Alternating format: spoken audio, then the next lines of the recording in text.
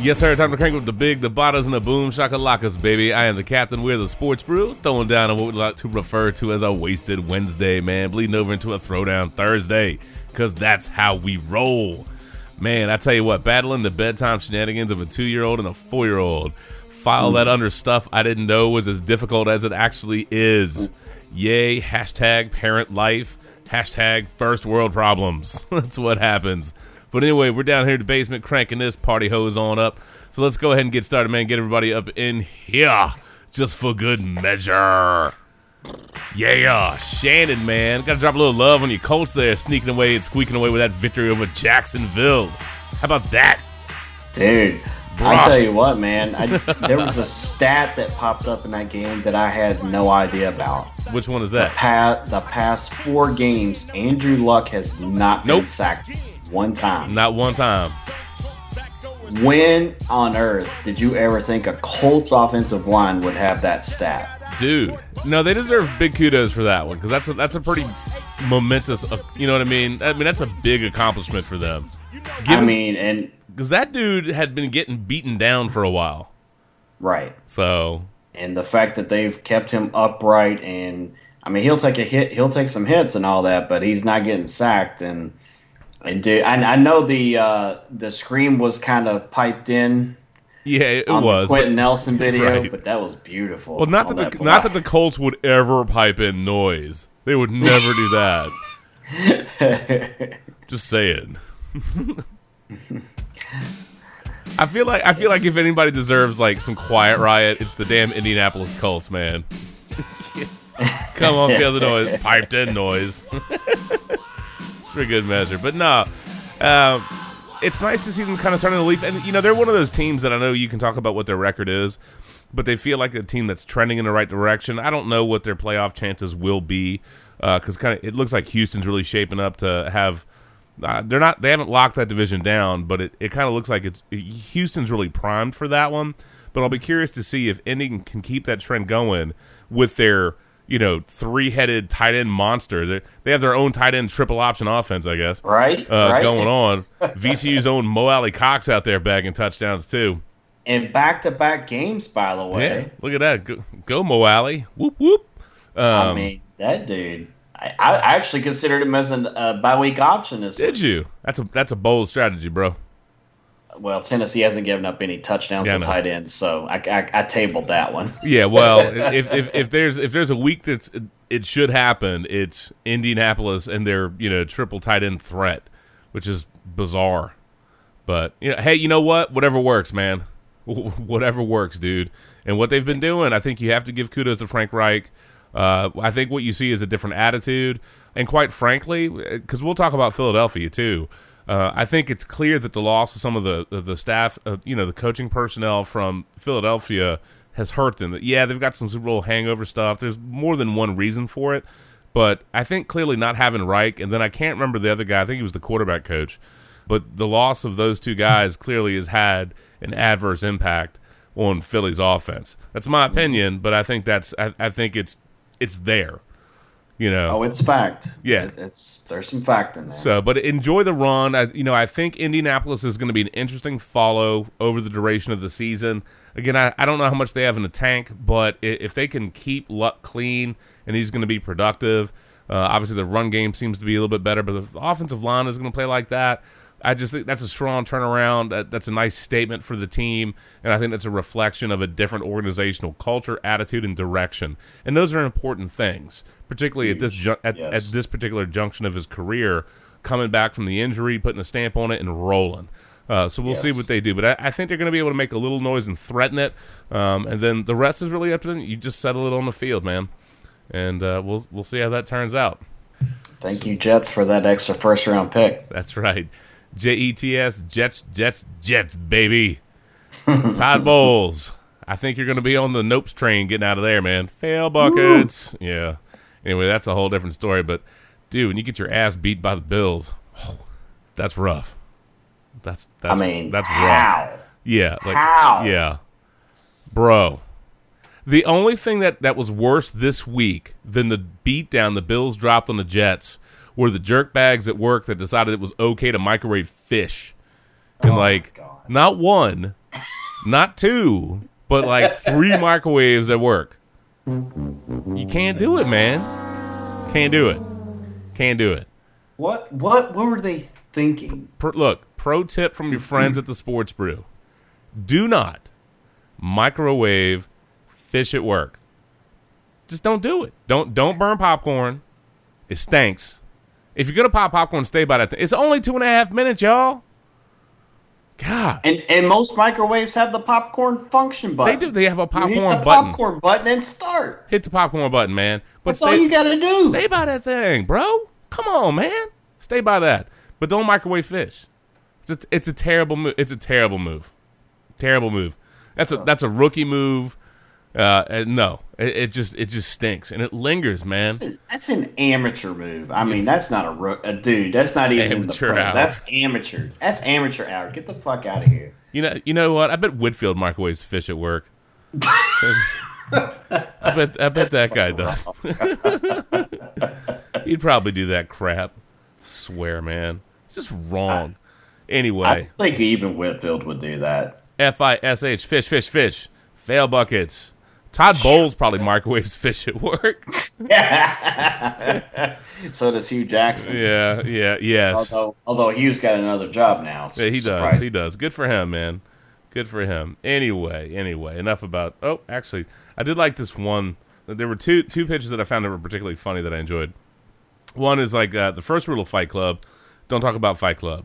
Second rule of Fight Club, don't microwave fish. Love the rest of the office. I like that one. And then there was one that's, what's your coworker cooking in the office microwave? 1, cream of fish tails. 2, melted plastic fondue. And 3, hobo socks. Because that's about what you get if you're microwaving fish. Fail. Don't do it. Don't do it. Anyway, let's go ahead and get everybody else up in this piece, man. For good measure. Mark, getting to actually enjoy a New York Football Giants victory. Yes, sir. Unbelievable. That's fantastic. You ready to hit your cue, bro?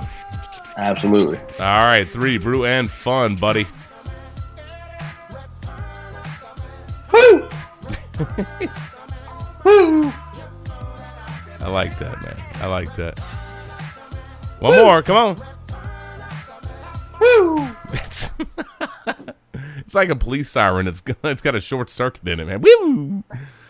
Oh, it's funny, man. Hey, real quick, I wanted to give you a moment to give some love to DeGrom, man. I think he deserves it early in the podcast, man, because we're gonna get all footballed up. So, might as well drop a little love on him, man. So my brother Buddha gets on the podcast too, Mr. Randy Giles, because we'll give him some love at some point a little later. We'll remember to. Okay, all right. Well, look, y'all had the Monday Night Throwdown, which I did not expect that to go to the last play of the game. By the way, great game. Yeah. Side note, I was joking around with somebody at work, and I'm like, man, nobody's really looking forward to it. But sometimes you get two teams that aren't particularly good, and you end up with a good game. Which, if you take it just as that game in that moment, it's compelling and entertaining, right? You just have to take it out of context of everything else that's going on in the league, because it's not really playoff relevant. It's not really, you know what I mean? And it's just like, okay, all right. So, Eli had a little comeback magic in him. Good for that. And, we got another round of Mullen, which was kind of interesting. And but it ended up being an entertaining game. Now, granted, I actually fell asleep reading Logan a book. So I fell asleep at 8:30, reading a book about 100 shark facts to him, which he really enjoyed. And then I cranked out, and I woke up at about 12:45. Somewhere Randy sent me a message going, "Are you DVRing the game?" And I woke up, and I'm like, "Oh, it's 12:45, 1 o'clock. Should I watch this thing? Why did he message me? Is it a good game? Is it a bad game? I guess I'm going to find out." So I watched that stupid thing. Started watching it at 1 o'clock in the morning. Cracked a fresh beer. I'm like, well, I already slept for 4 hours. I might as well just go ahead and watch this thing, man. I'm good. I've been there. I'm good. So I did. And I thought I was going to fast forward to it, like super speed, but it had some entertaining moments. So actually ended up enjoying that. Anyway, let's go and get Randy up in this piece. Let's see. What should Randy get? I don't want to drop that on. You know what? We're gonna stick with the classic. Come on up. Little Seven Dust Black. Yo, what's up, bro? Not a whole lot, man. Just cruising along my daily life and just working, and it seems like sleeping all I do is of late. But what can you do, right? Hey, man, you know what? It's good. You got to shorten your commute time. Maybe catch a couple extra Z's. Listen to what you want on the road. You got some win going on. Now, granted, you didn't get the 49ers win, but that's okay. Hey, at least the game didn't put me to sleep like Pittsburgh and Carolina did on this past Thursday night. So. Oh, dude, the Steelers flat out bushwhacked Carolina. I thought the Steelers were going to win, but I didn't think they were going to dude. I know we're going to bring up Le'Veon Bell and them cleaning out Le'Veon Bell's locker, but they should have gone ahead and cleaned out all the Panthers' lockers too, because they whooped their ass. I mean, good Lord, that was a beatdown. Pittsburgh's, if that's the way they're going to be over the back chunk of the season, man, they're going to bag a lot of wins. And obviously, in my opinion, I think the most likely, power four out of the AFC, Kansas City, of course, Pittsburgh. New England will be fine. I'm not going to hold the Titans game against them. And then San Diego. I'm starting to actually come around and believe in the Chargers, which is a bad thing for the Chargers. But I'm starting to finally come around and really kind of believe in them. But, they're going to be there. But Pittsburgh, boy, if that's the way they're going to play, man, they're going to be some kind of damn dangerous. Some kind of dangerous. But, anywho, all right, real quick, before we get back into football, Mark and Randy, dat for DeGrom. I mean, where do you want to go with that?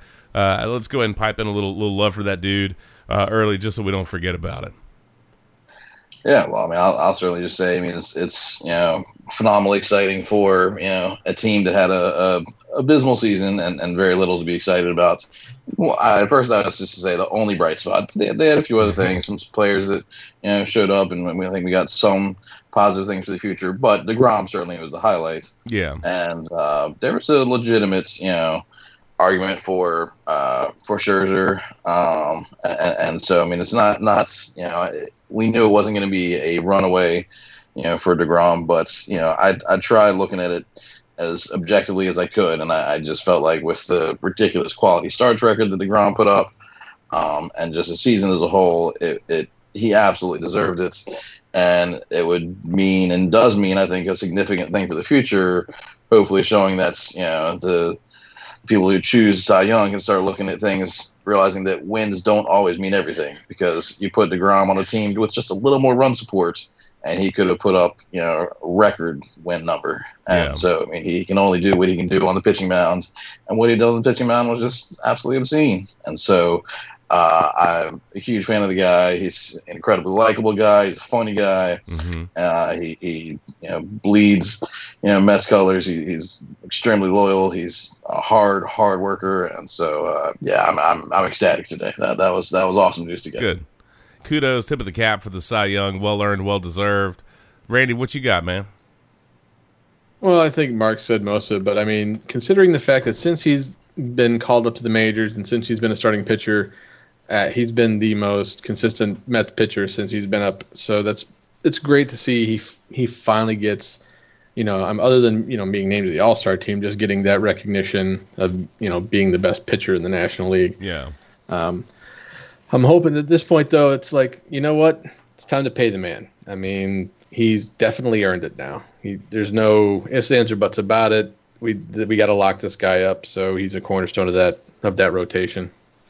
Yeah, I'm still blown away by just the turn of the turn of events with the Mets, because it really felt like a couple years ago they were just on the cusp of this really nice window, and it just hasn't worked out. But I don't know, man, that's a nice thing, and I guess what you would probably say is a bit of a dumpster fire of a season. So that's a nice thing that fans can kind of turn to, cling to, and enjoy, get something out of it. And maybe you just kind of look to, you work towards the future, you work towards what's next, and get them paid, get them locked up, and kind of move forward. Salute. All right, man. I tell you, I think we have to we have to lead off with one of just what I would say was a football work of art, and I would imagine that all of you will share this opinion with me, because I don't know if I've seen something as moving and powerful, other than maybe the Nathan Peterman, got cut by the Bills video. That was pretty moving. That was pretty powerful. I loved that. But, I mean, just an absolute work of art.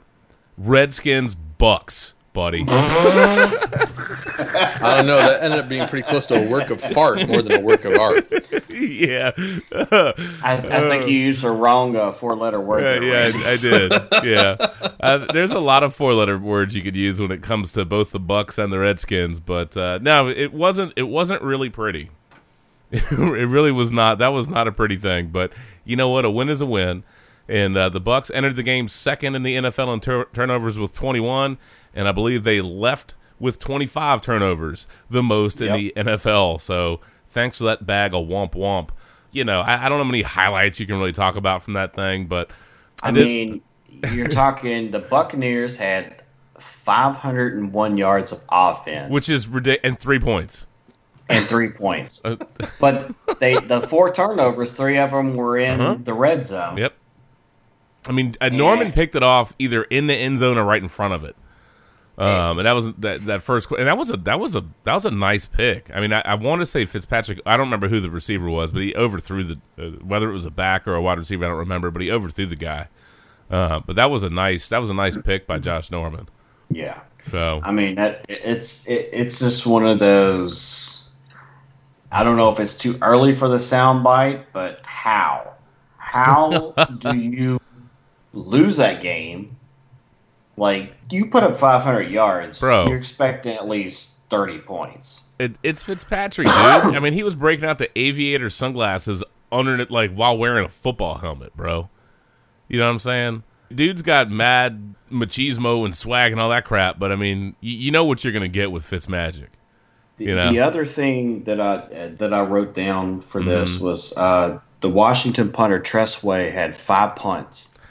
4 of them pinned him within the 20-yard line. So I'm pretty sure he was like the special teams player of the week. I wouldn't doubt it. I'd have to double check that, but I could swear I saw that. But 4 of his 5 punts pinned Tampa Bay within the 20-yard line. So yeah, you're driving that entire field, but over and over and over. At the very end, you screw it up, and the defense will take advantage of it. And that's kind of working together with your defense and special teams. Alex did. I don't know. I mean, Washington's going to have to win grinded out games if they're going to do any. They have to control the clock, and here's what they have to do. Do you remember kind of like that kind of early '90s Parcells Giants team? Yeah. And they'd ball control you to death. You know what I mean? And because I remember that Bills Giants Super Bowl. Like everybody was like, "Oh, the K gun, the Bills, the blah blah blah blah blah blah blah." And they just had to grind the hell out of them. And 40 minutes of possession or something.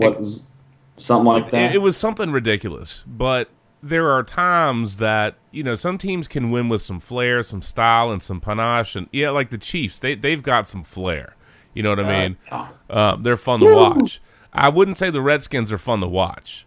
They have some moments where they're okay. AP might have a big run or two, and occasionally the defense does something really good. But it's kind of an ugly football game, and quite frankly, that's how they need to win. One thing that I thought was super interesting, and I don't know that I've ever seen a stat like this, because we're going into week 11, and the Redskins in all of their games, if they got a lead in the game, they've never given it up.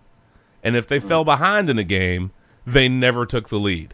So they have not been in a game where there has been a lead change in the game at all this entire year. Think about, what's the probability of that?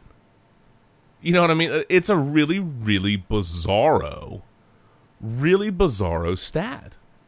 And that's a real thing. I mean, the fact that they're 6-3?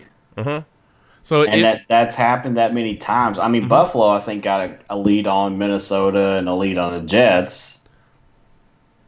I don't know if they've been involved in one of those, but they're 2-7 or whatever BS record they are. I mean, that's nothing compared to what the Redskins have done. Yeah, it's just unusual. I would have to think that's got to be just a monstrous statistical anomaly. Yeah, it's one thing if you're beating the crap out of people, you get a lead, and that's that. But I mean, you'd think that maybe you kick a field goal, somebody scores a touchdown, right? Somewhere right. along the way, especially early in the game. But if they got down to whoever they were playing, they never took the lead, they lost the game. If they scored and took the lead, they never gave it up. So, I mean, one of the things that tells you is they're not going to – they suck balls when it comes to playing from behind. Yeah. That's not their deal.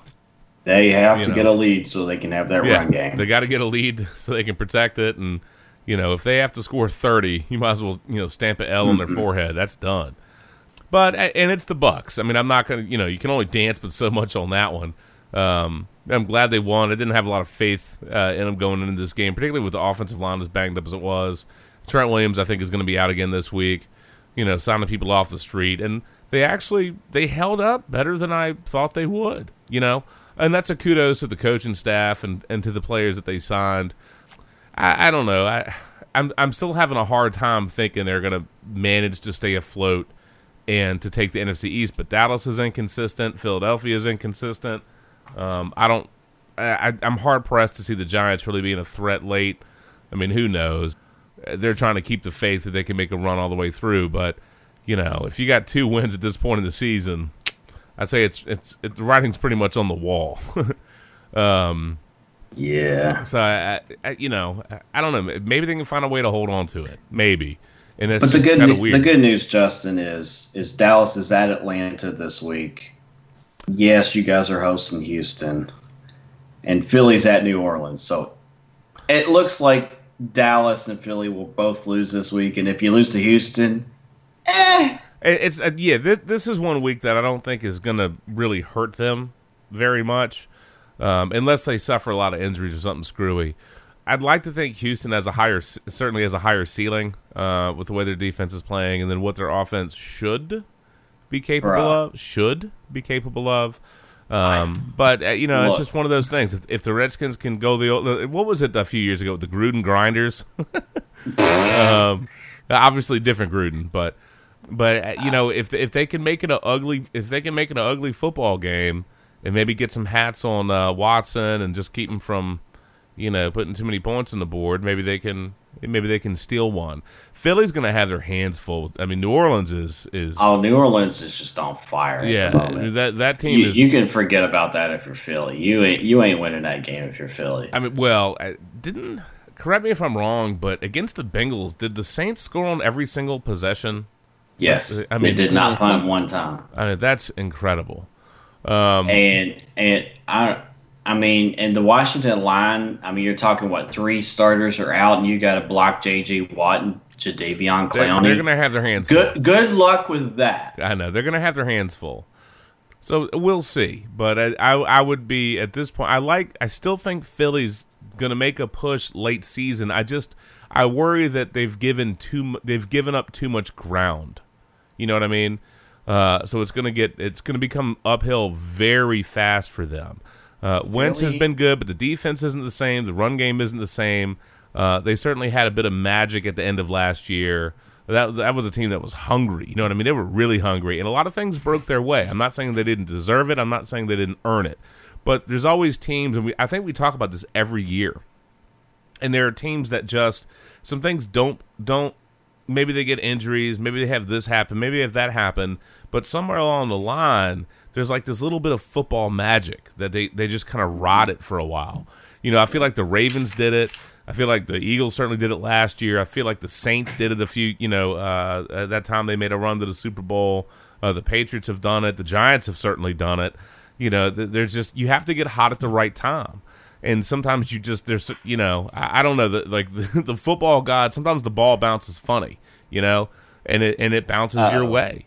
I mean, well, yeah, I wasn't gonna do that, but I guess, quite honestly, Shannon, you certainly are right. You said balls. So, all right. But go ahead. We'll switch gears to Philly for a moment. In that game against Dallas, 16 rushes. 16 rushes for the entire game for 71 yards. It's just not going to get it done. No. When you lose, Blunt went to Detroit. Jay Ajayi's on IR. Darren Sproles, can a brother get healthy and start playing? No, it's. I mean, I'm going to be sad to see him go, but it's his time. I mean, they miss the running game. Like Carson Wentz needs that running game. Like he's good, and in some instances he can be great, but brother, he needs that running game, and it just isn't there right now. And the Philly defense lost Ronald Darby to an ACL this week. That's going to hurt him. It's just. Well, they had a couple of things in that game, though, and we'll top some loose ends with the Redskins in a minute, but this was the Eagles' third straight home loss. The classic Philadelphia Boo Birds were out. They were booing that team, rolling up to the half. And their schedule is going to be tough sledding going forward. I know that the NFC East is a bit of a dumpster fire. We've talked about that ad nauseum. But they've got some tough games coming up, man. And when you talk about a team feeding somebody the rock, man, the Cowboys fed Zeke the rock, dude. Mm-hmm. And they set Dak up to have some more success, but it really was keyed on Zeke.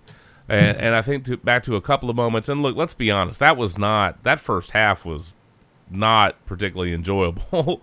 No. It was pretty ugly, but in the second quarter, the Eagles were down 3-0, and they went for it on 4th and 1. I think they were at the 19. They were right by the red zone. I think they were at the 19, though.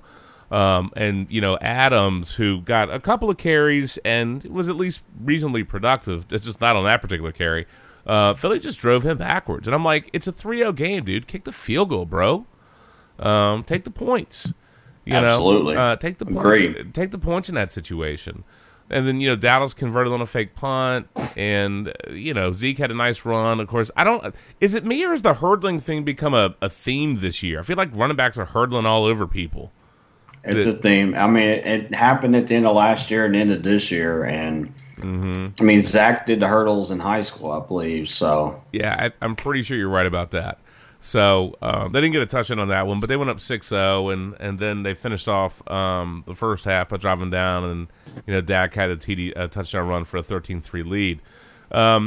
Philly kept it close, but they could never really take it away. And I think what you kept seeing was, a strong run game from Dallas, and then Zeke just really featuring him helped set Dak Prescott up. And to me, if they're going to have success, that's the way it's got to be. Mm-hmm. That's just the way it's got to be.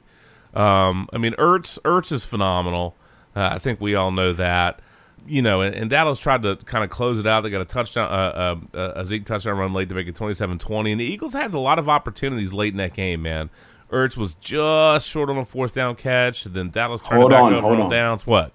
Before that 4th down, on that 3rd down, the rookie Vander Esch looked like he was double teamed, and he made that tackle on 3rd down when that looked like they had open space just to run. Yeah, Vander Esch is a baller, dude. That guy's good. They took a lot of heat for taking him in the first round. They did, but. When they thought they should have taken Ridley, but this game with an interception and that tackle, I mean, essentially to save the game. I mean, Heath really on that 4th down on Ertz, which you alluded to just a few seconds ago. But I mean, those 2 tackles, my God, dude. Vander Esch is a baller, and as much as I like Sean Lee, I mean, dude can't stay healthy. So Vander Esch became a need, and Ridley would have been nice. I mean, not that we knew what Ridley was going to be, and he's had some nice success this year for Atlanta. Absolutely, the Cowboys kind of made up for that, I would think, in some capacity by trading for Cooper. But we'll see how that works out in the long haul. But I think for what that team's needs are. If Vander Esch is going to play like that, we're going to look back and say, it really would have been nice. But let's be honest, Matt Ryan, more effective quarterback than Dak Prescott. And Vander Esch, like you say, is a bigger need. Yeah. And because Lee poor guy. I mean, he's a very talented dude. He's a great player, but he can't stay on the field, man. He just, what is it? The best ability is availability. That's what would get dropped on Sean Lee. You know what I'm saying? Yeah. And who knows? Maybe Sean Lee is going to be the kind of guy.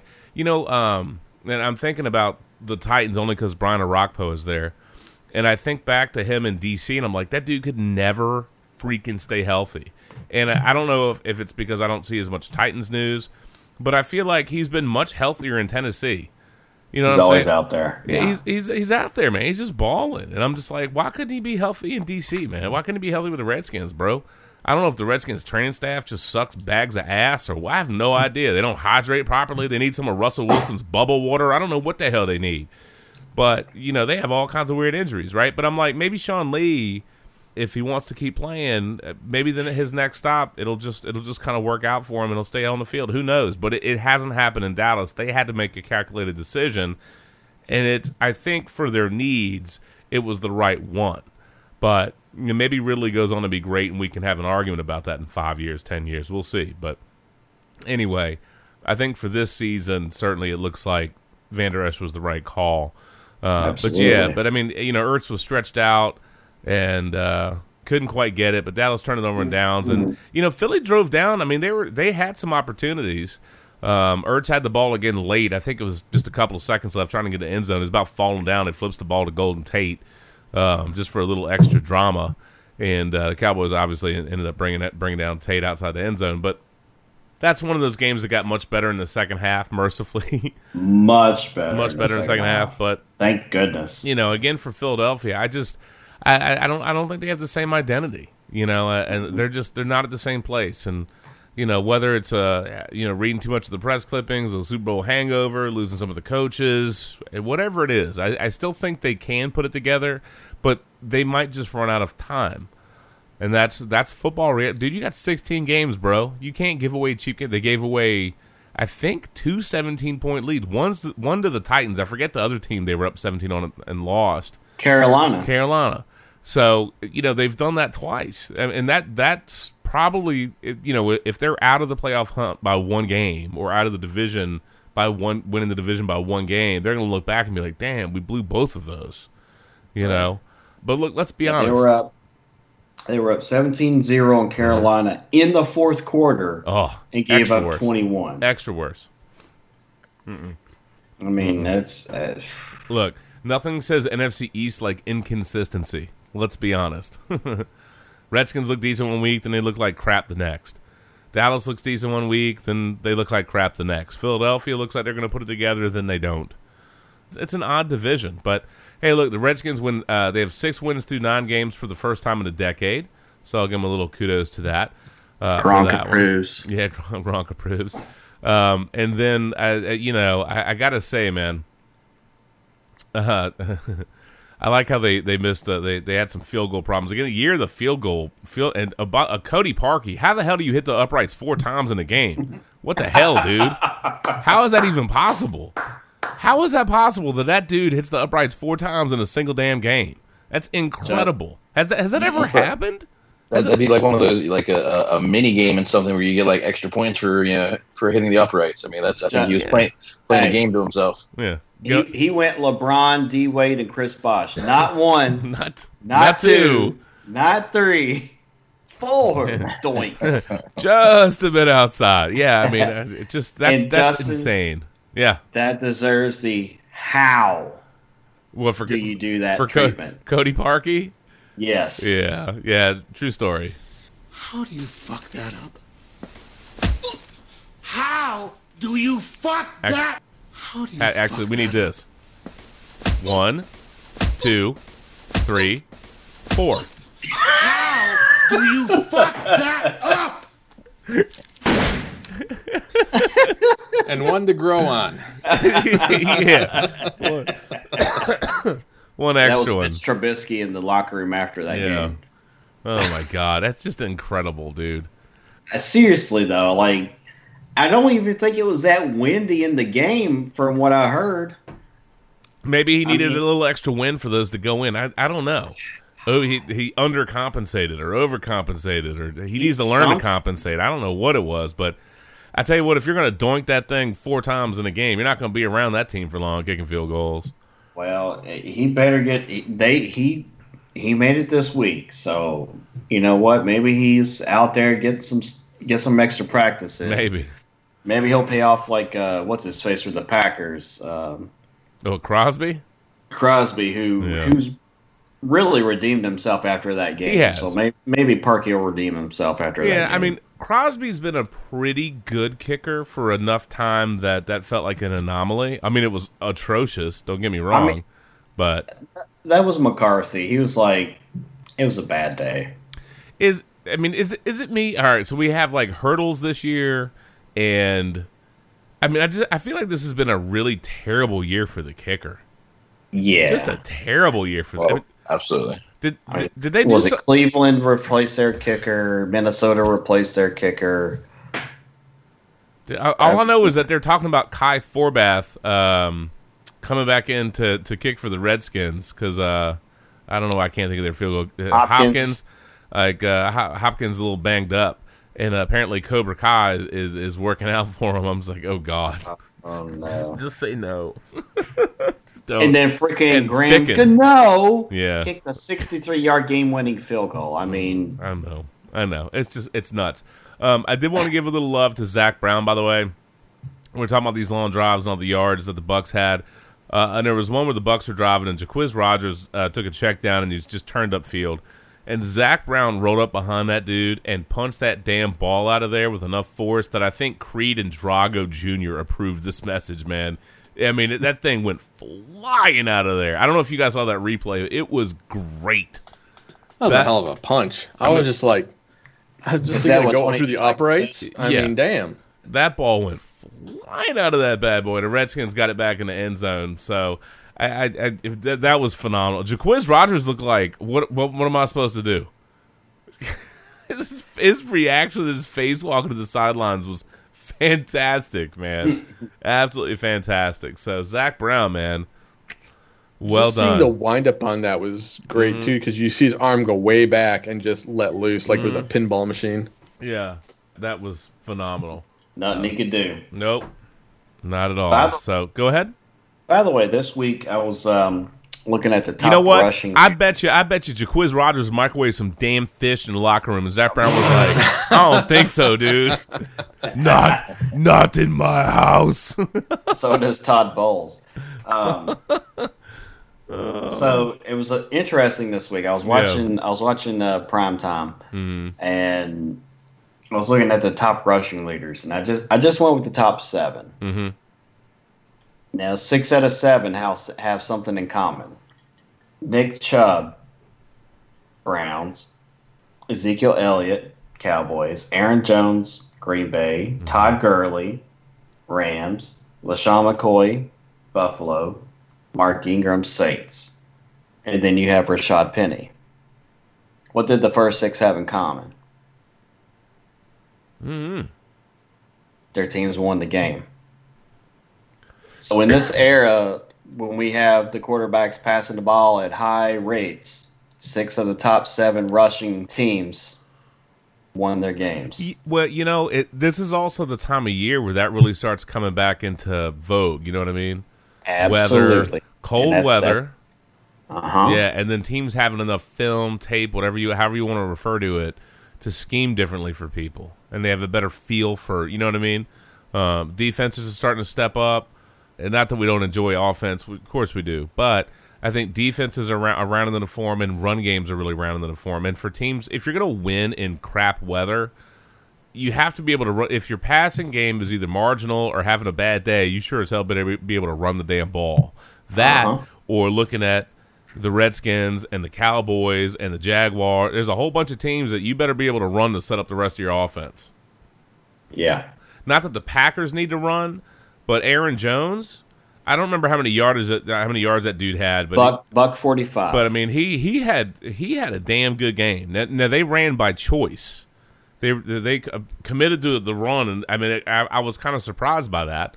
And I thought it was funny that they bookended the game. I think Devontae Adams had a touchdown early to go up 7-0, and then you had a couple of Aaron Jones touchdowns. Plus, he had a really nice 67-yard run, dude. Looking good, man. Polished that off with a touchdown run, and then he had another touchdown run in the third quarter to make it 21-12.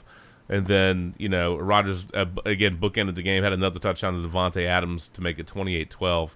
And Brock Osweiler, dude, Brocktoberfest was fun for like a week, and now it's just butt suck. Or It's just Brocktoberfest. Yeah, Brocktoberfest. That's awesome. Yeah, Brock Osweiler is like Fitzpatrick's like, cousin. You remember what the Dukes of Hazzard where they had Bo and Luke Duke, but then they got replaced for a year by like their cousins or whatever it was when they had contract disputes. I don't know if you guys remember that. Like Brock Osweiler is like Fitzpatrick's like rando cousin, that shows up. It's like that. Yeah, Brocktoberfest. Good for a week and then, suctitude. So thanks for I'm starting to think Adam Gase had an IV of Oktoberfest considering of how much he was willing to play Brock. Well, I'm pretty sure Tannehill's throwing the ball again. I don't know when we're going to see him. Well, they got a bye week this week, so my guess would be we'll see old Tannehill next week. Well, they're not going to go anywhere with Brocktoberfest up in that piece. He might as well, he might as well go ahead back with that. You have that hat with like the two beer straws or whatever, rolling in your face. Yeah, dude. That's what that Brock needs to roll back of that and just kind of double clutch and go ahead and just take a couple sips, bro, and just chill. I will tell you this though: if Green Bay can get that type of running game, watch out. If they can be consistent with it and really help out, because I mean, obviously they're dealing with some depth issues at wide receiver. They've got some good young talent. I mean, they do, and who knows? Maybe if Jordy Nelson retires from the Raiders and is like, "F it, I'm out of here," maybe he can go back to Green Bay for a little bit. I'm sure Rodgers wouldn't mind. I don't know how much he has left in the tank, but he'd certainly be. If I had my choice was playing for the Raiders or playing for the Packers, I'd be like, "Yo, take me back, Pack." No question. But I think they really need the running game to set up and help kind of be a bridge. And not that I think the Dolphins are great. I don't. They're decent, and they have some moments where they can play decent football. But I think for the Packers to have success, yeah, this time of year in that division, Minnesota. It would be not. I mean, what a luxury for Rodgers to finally have. If he could get a consistent running game just going like that. Yeah. I mean, just how much more dangerous that man would be. It's going to help them a ton because Rodgers has to play a lot of hero ball. Now, granted, he's capable of a lot of hero ball, but he is. He is. But at some point, if you have to hero ball like all the damn time. You end up getting exposed a lot, and you take a lot of hits, which he does, because you're trying to extend plays. You know what I mean? You're extending plays, you're running around, you're buying time, you're doing this, you're doing that. So the run game is going to help them control, TOP, and then just not keep expose, the defense off the field, keep people honest, control the clock. Do a lot of different things. It's going to set up better for them if they can actually run effectively. Which I mean. Like you say, I mean, Seattle gave up over 100 to Gurley last week. Mm-hmm. Although, granted, Seattle, the one lone wolf who went wild on the rush game last week, but still lost. Yeah. I mean, they didn't lose by much, man. I mean, that was a good game. That was another game that ended up being really compelling and very dramatic. By the way. I think we have to acknowledge the fires out in California. That stuff is just absolutely crazy. And then California's had a rough go of it the past couple weeks. Borderline bar, mass shooting, all the raging fires down there, or I guess over there. But I you know what? I think Andrew Whitworth. I hope you guys saw this story. Lineman for the Rams, and he donated his whole game check to one of the victims' funds, and I thought that was a real quality gesture. For him to do that. And if you watch that game, Whitworth, by the way, in the second quarter was down there throwing big old blocks. He was trucking down the field, man, and he helped set up a 17-yard Gurley touchdown. But that's some craziness. You could see all that smoke in the air with the Giants 49ers game. And it's just there's a lot going on over there right now. Really, that's some tough sledding. But kudos to Andrew Whitworth, man. He deserves some love for that one. That was a classy move, classy gesture for sure. Hey, and salute to those firefighters out there who are out there. I mean, look. I did firefighting on the ship. I did some training on that. That stuff is not easy at all, and that is like 20 times harder than what I ever went through in training. So. props to them and salute to those guys and gals who are out there fighting that fire. Absolutely, and I know this is a little bit of a side note, but the Chiefs Rams game getting moved from Mexico City back to Los Angeles due to poor field conditions at Estadio Azteca. Shakira concert, man. Come on, y'all. Hips don't lie, man. They tore that stuff up, bro. But then moving it back to the Coliseum, kudos to the Rams because they're giving out, and again, tough sledding over California right now, but the Rams are providing thousands of complimentary tickets to the Monday night game to first responders and those affected by the in different communities affected by whether it's the shooting, whether it's the fires. And I know that that's a small token of appreciation for much bigger problems. We're certainly not saying that makes up for everything that's going on, but I think we all know that sometimes when you're in the middle of a whole bunch of crap, sometimes it's nice to have a little diversion. Yes. And sports, for all of its faults and things that we argue about, and Kevin Durant fighting with Draymond. No, I'm just kidding. Some of the dumb stuff that does happen, and some of the rage faces that people have. Look, you don't need to burn Le'Veon Bell jerseys; it's not necessary. I guess if it's cathartic to you, go ahead. Gotta let that go, man. Gotta let it go, bro. But I think it's nice to see them doing that. I know it's an unusual situation for a couple of reasons: A, to move the game, and then B, to have everything else that's going on there. But I certainly think that's a nice gesture as well. Giving those tickets, giving all those complimentary tickets out. So kudos to them. Kudos to them for that. And hopefully that can give a nice diversion and maybe a little bit of an escape to the first responders and other people that are impacted that can go to the game. Hopefully they get a good game. I certainly would think it's going to be a fun one. Yeah, I guess you never know, but I would certainly think Rams Chiefs sets up to be an entertaining football game. Let's hope so. Yeah, I'm looking forward to it. Mark, out of curiosity, would you be taking the over in that game? I think I would barely be tempted to take the under, but I think that I would say it's another one of those that's smart money, in my opinion, is stay the hell away. Stay the hell away. I can see that thing going so many different directions. Hard pressed to think that any bet is worth it. My preference of anything on it would be Kansas City with the points, just because I genuinely slightly prefer them and slightly favor them for the win. But it's like it could go so many different directions. I very well could be last team with the ball wins. Certainly it's going to be high scoring. I mean, my understanding is it started as the highest starting point total that Vegas has ever put out there, 64 points. Well, highest. I think it was the highest since 1986.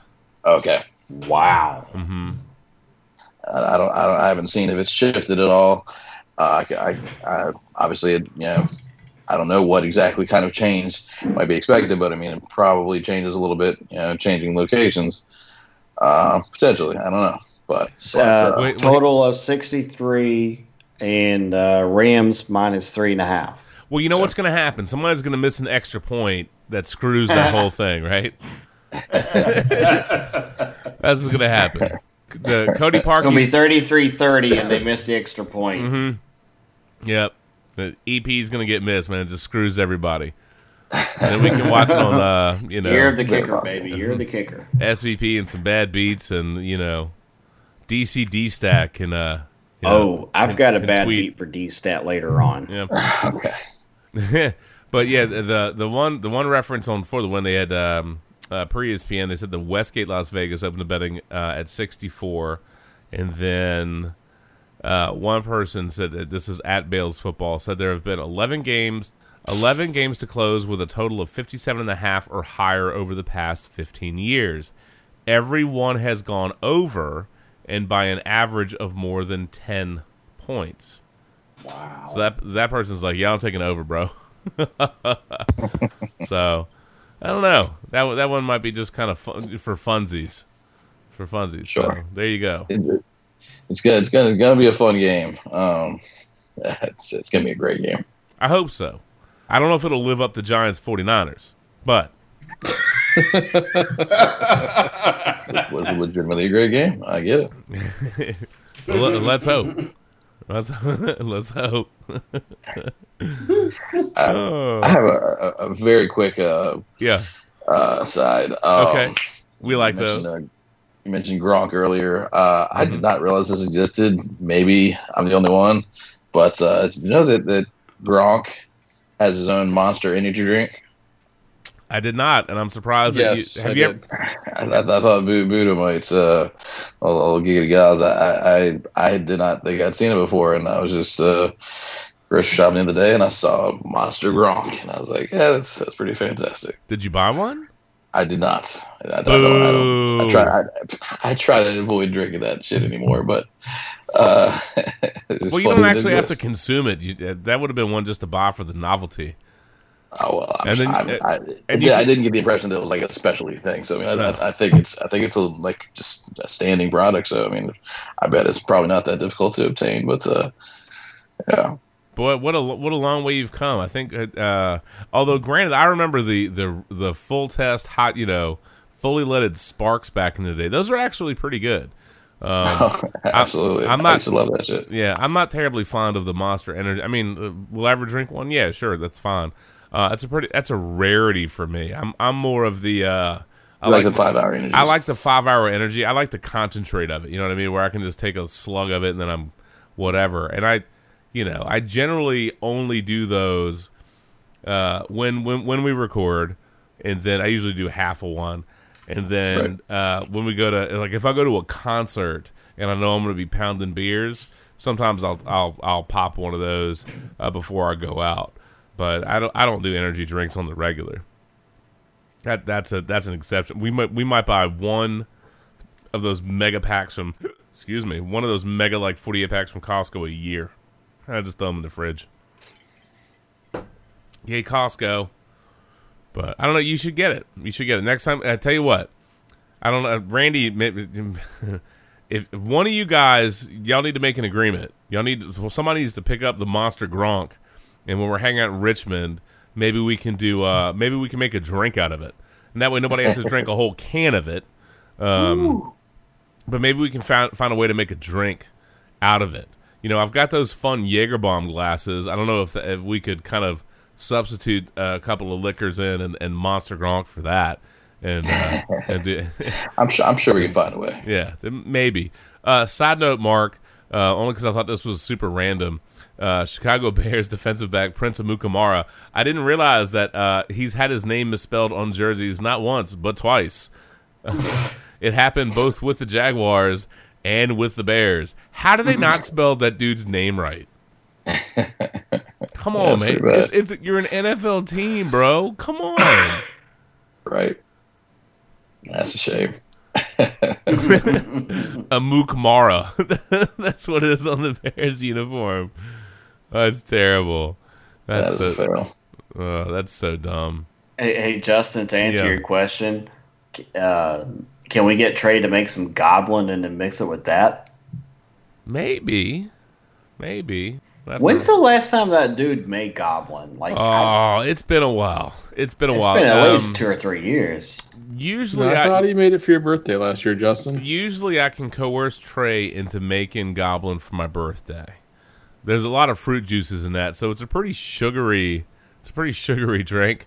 But it helps hide all the alcohol he pounds into that thing. So I don't know. We'll see. We're due. We're maybe that's not the right drink to put that into. I don't know. I kind of think Monster Gronk might deserve. I don't know. I'd say I don't know what Monster Gronk tastes like. Yeah, we'd have to taste that stuff first. Yeah, I think we need some verification, and then we can decide which alcohol is appropriate. I'll take one for the team Friday morning. There you go. Uh-oh. There you go. Good. Maybe Monster Gronk will also eradicate your super kidney stone while it's passing through, kicking ass. Yes.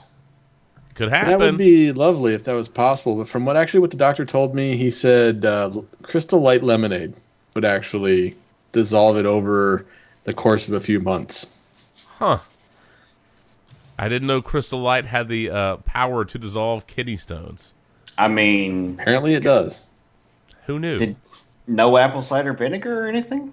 No, he straight up said, if you want to do it slow, you do the Crystal Light lemonade. If you want to just get rid of it, we'll cut you open and stick a needle in you and break it up and suck it out. I would say you probably ought to drink some Crystal Light, bro.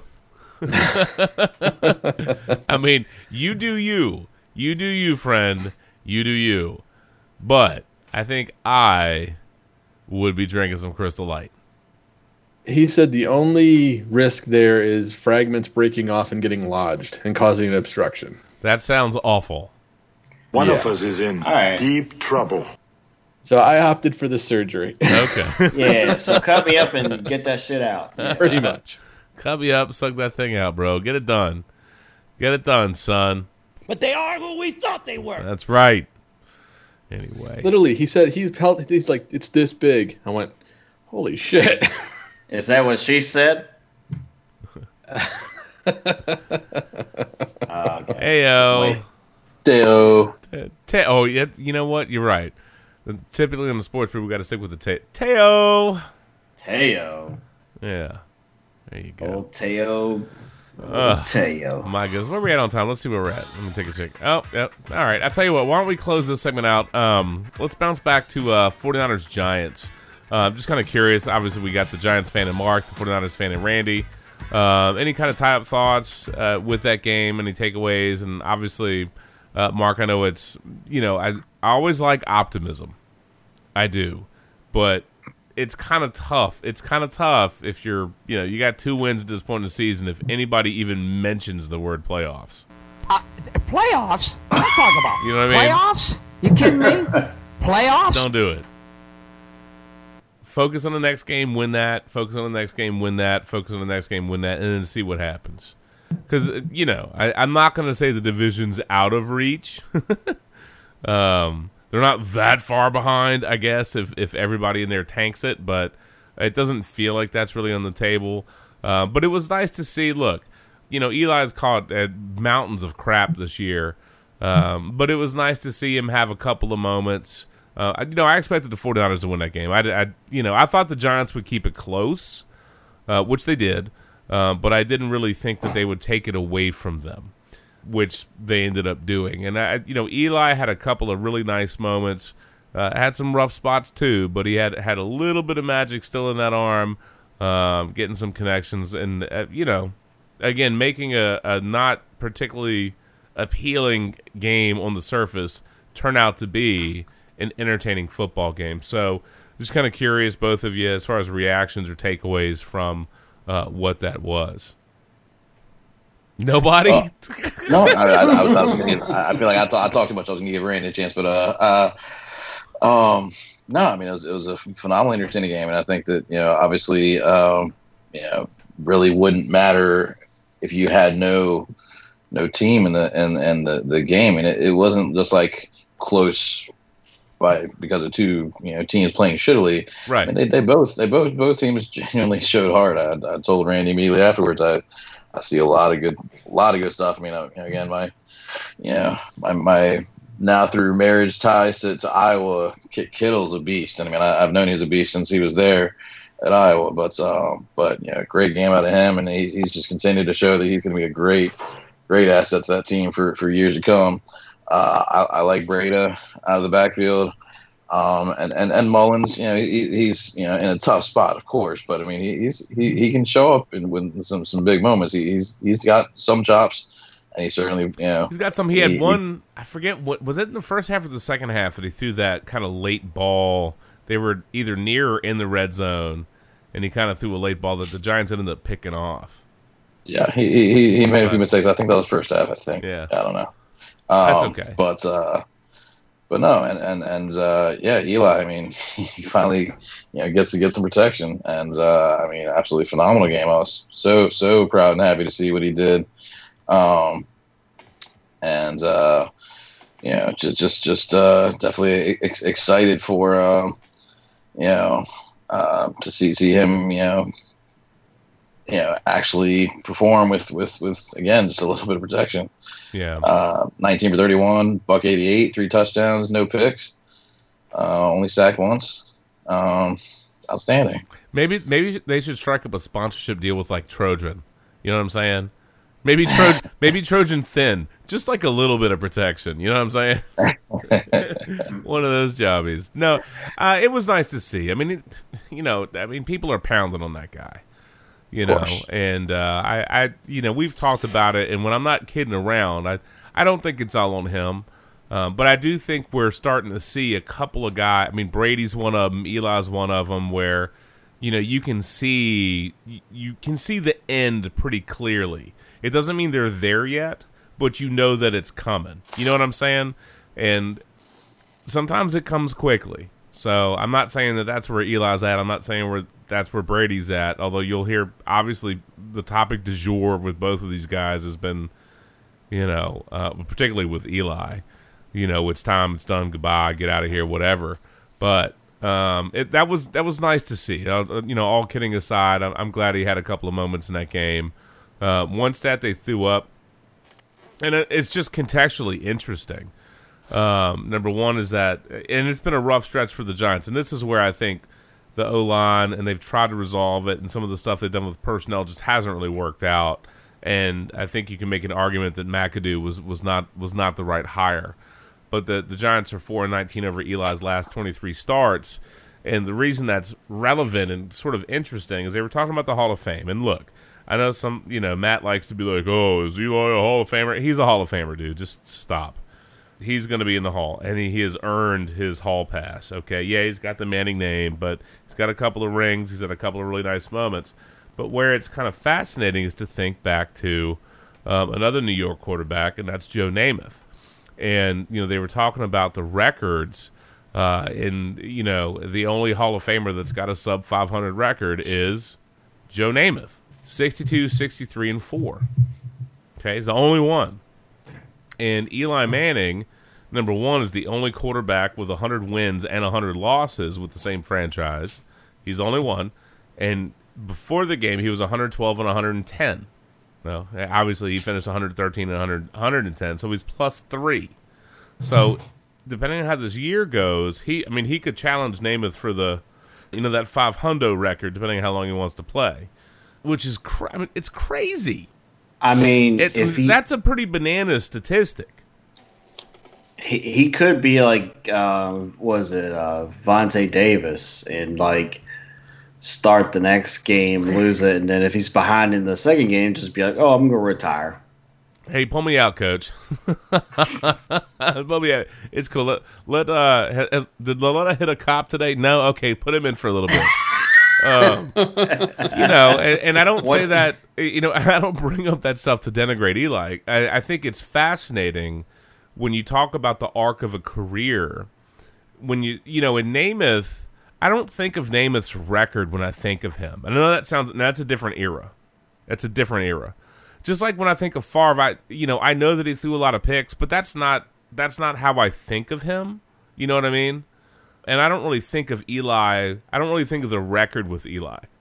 I know that sounds weird, but I think his career arc is more than that. But I do think it's a fascinating, statistic and possibility. And how weird is it that it would be the New York Jets, and if he finishes sub 500, because he will be in the Hall of Fame. Maybe people want to argue, is he a first ballot or not? That's fine, you can argue about that. But he will be in the Hall of Fame. He's too likable, has a couple of rings, he's going to have longevity, he's going to have statistics, he's going to have a lot of stuff in his favor for that. But how unusual would it be that the only two quarterbacks, if that happens for him, that have a sub 500 record in the Hall of Fame are the two New York teams? How weird is that? It's weird, but it probably makes sense all in the same If that happens. If that happens. I don't know. I'm not saying it will, but I just thought that was super, super, super duper unusual. It is. I mean, and I think, myself for sure, but most any,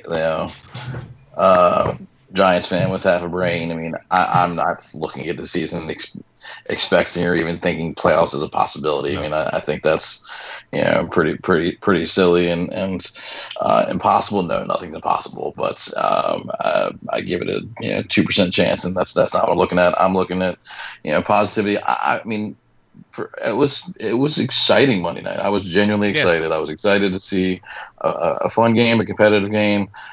49ers have skill. It wasn't, again, it wasn't just an absolute scrub fest. I'm not pretending to be the team, deserves to be, someplace massively different than where they are.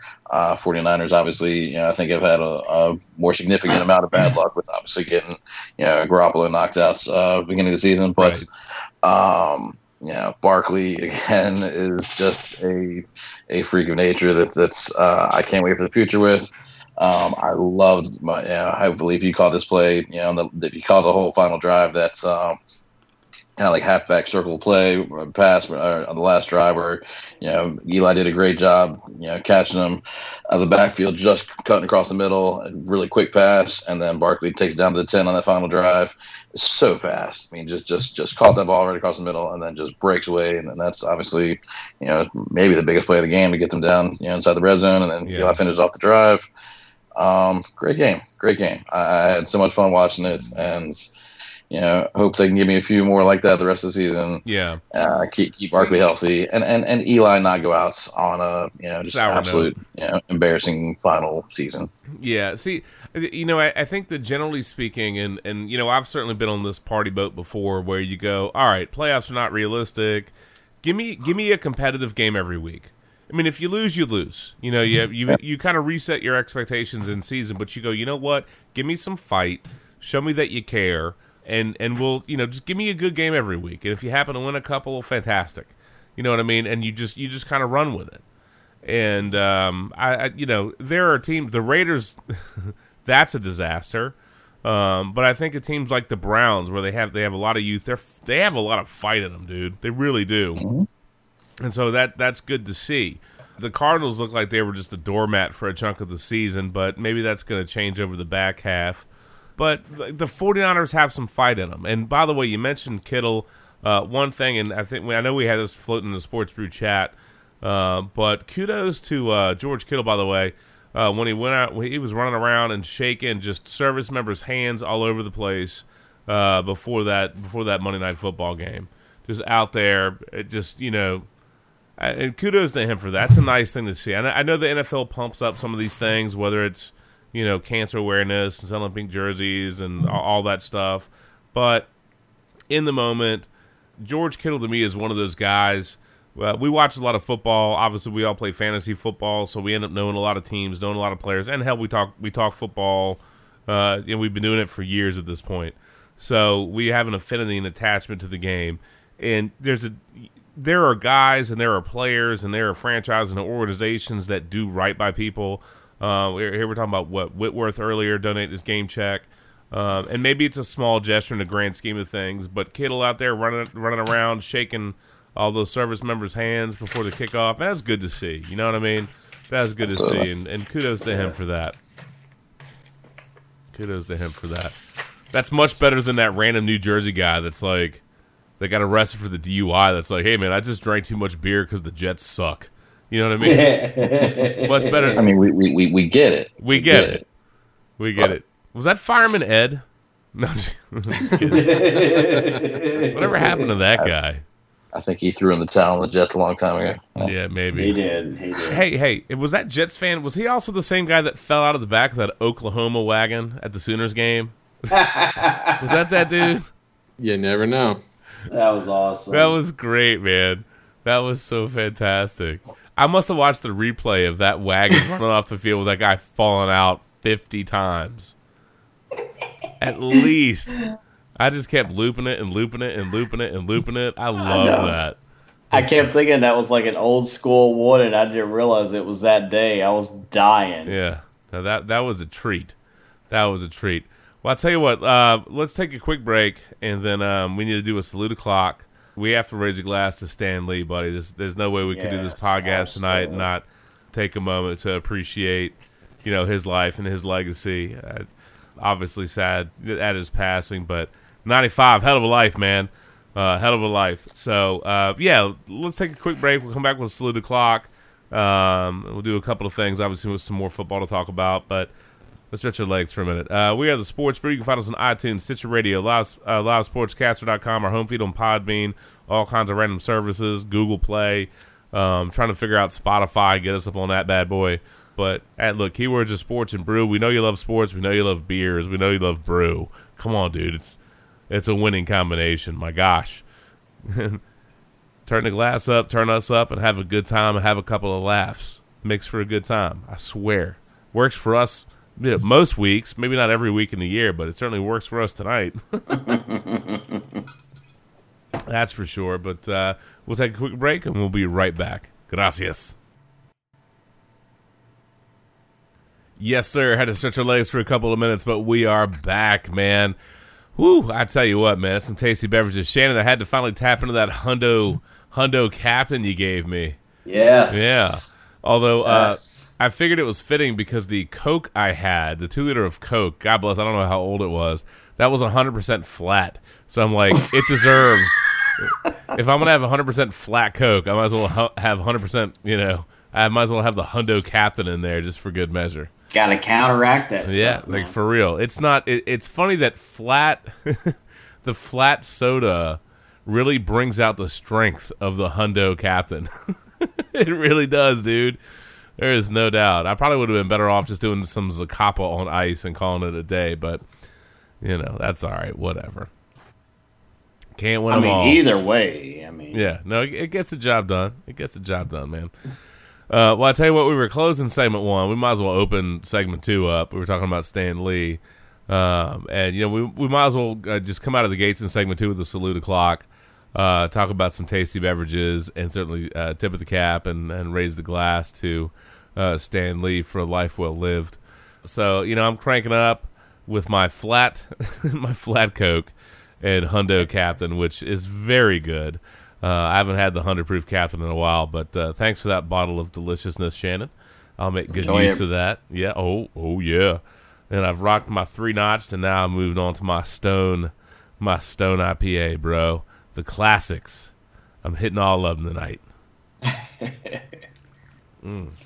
Beautiful. Well, Shannon. I'll tell you what. I started off tonight with the Harpoon and Dunkin' Coffee Porter recommendation from Lindy. From a couple weeks ago when he did the podcast with us. It was absolutely delicious. And then the Dude Abides. I had to break out the El Duderino. Yeah, nothing wrong with that, bro. And then I'm shutting it down with the Legend Brewing Company's Norfolk Experiment. It's an Imperial Stout. Pretty tasty stuff. And Randy Heads Up. Legend also just released a Belgian quad. Uh-oh. Oh. Uh-oh. Holy cow! Time to hit up Kroger, bro. Go get you some Belgian. We know Get Randy some likes Belgian the quad, there, man. buddy. We know Randy likes the quad. Yes, Hell sir. Yeah, the captain likes the triple option. Ex-girlfriend. Just kidding.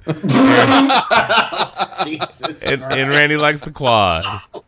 And I don't mean quadriplegic, because that sounds extra dirty. Ooh. No. He just took a really bad turn there, bro.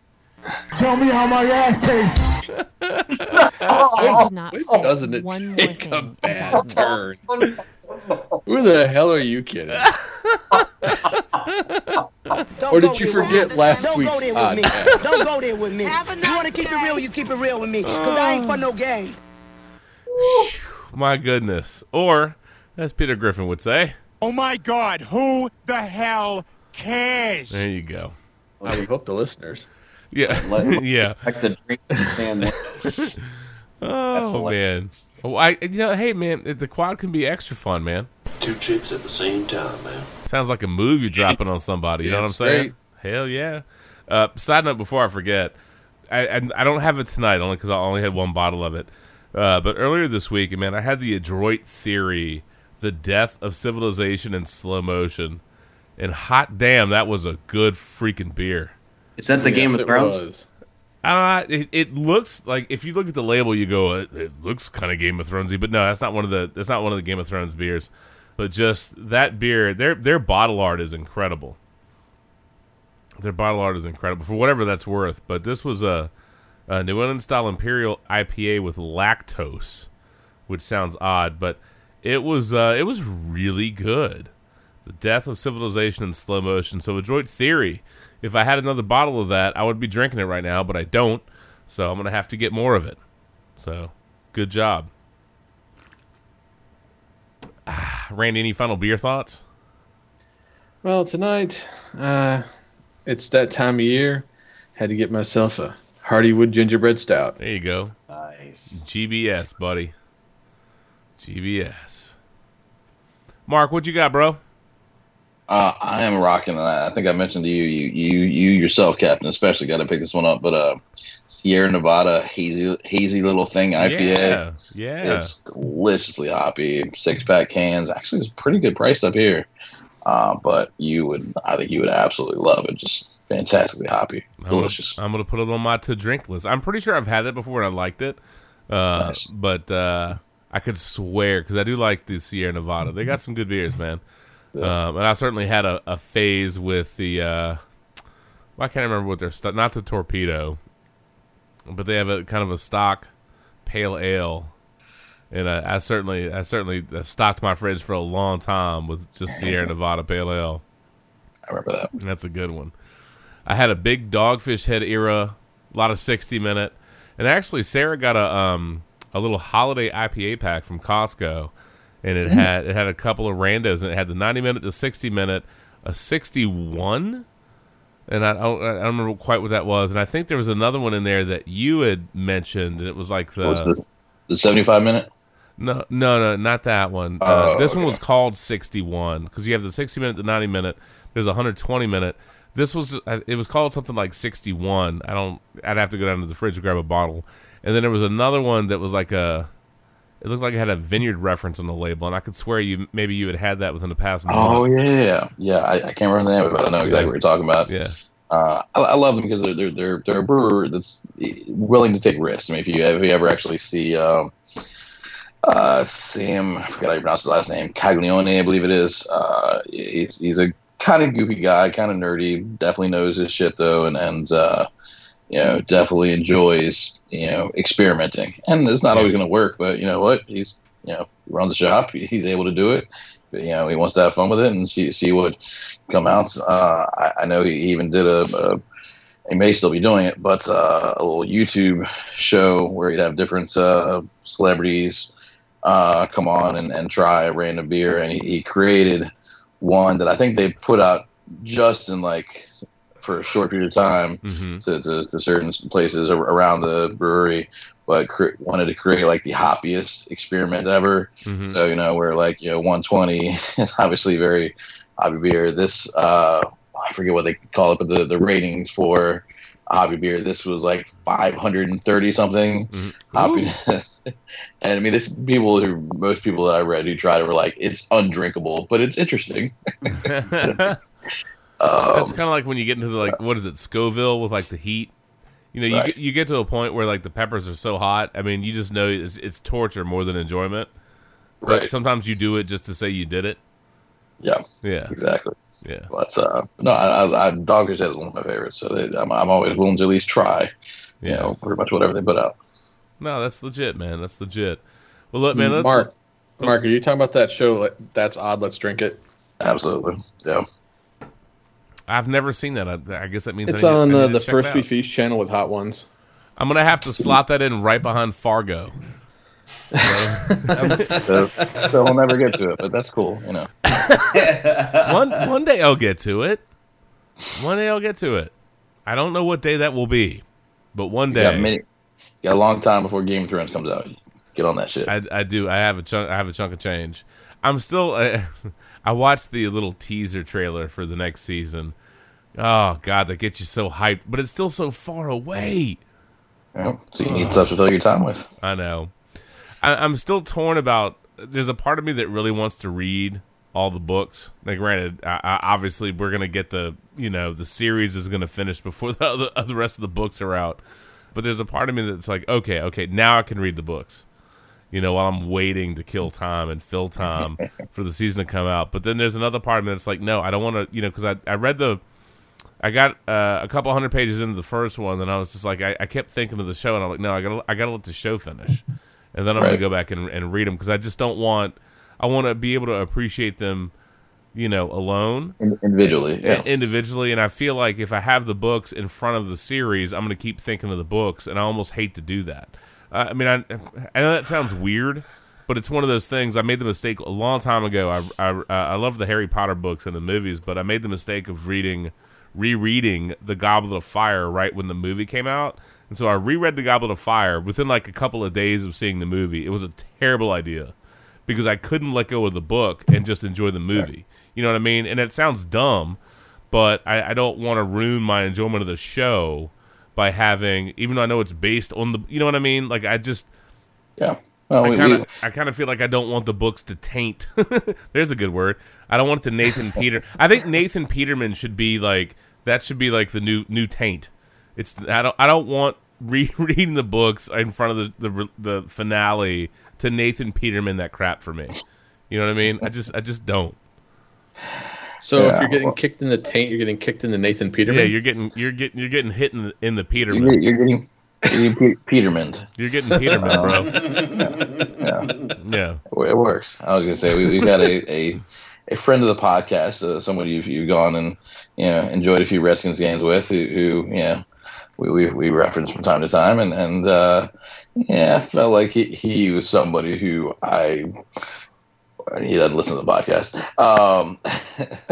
That comes off as pretty snooty about, there was that, but I mean the book does it so much better. So it's and everybody's entitled to that, but I feel like it's just when somebody comes with an air of I'm smarter than you or more knowledgeable because I've read the books as well, it's obnoxious. Regardless, I'm sure they're great, and I think I want to get to it at some point too. But I'm kind of the exact same page as you, where at this point I want to enjoy each individually, and I just feel like me going back and rereading the books, I'll feel like it fills in things as opposed to, you know what I mean? Like I'm so vested in the show.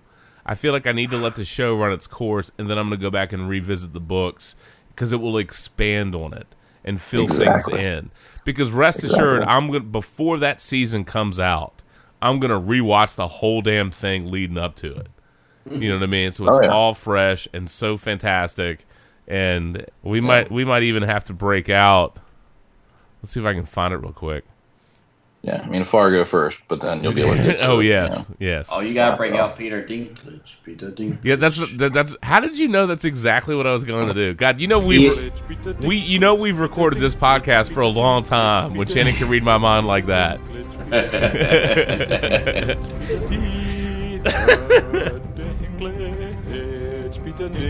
Peter Dinklage. My favorite was listening to him on that YouTube interview when he had never heard it and he heard it for the first time. That was phenomenal. I guess that also means I need to break out Game of Goats. Game of Goats, yeah. When was the last time we had Game of Goats, dude? It's been a while, bro.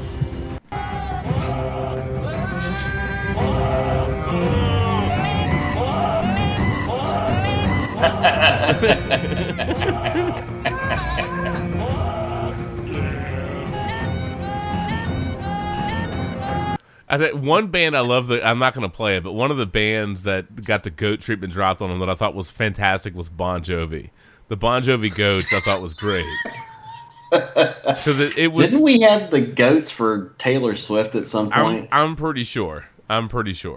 That feels like that would be right up in there. And yes, that's what she said.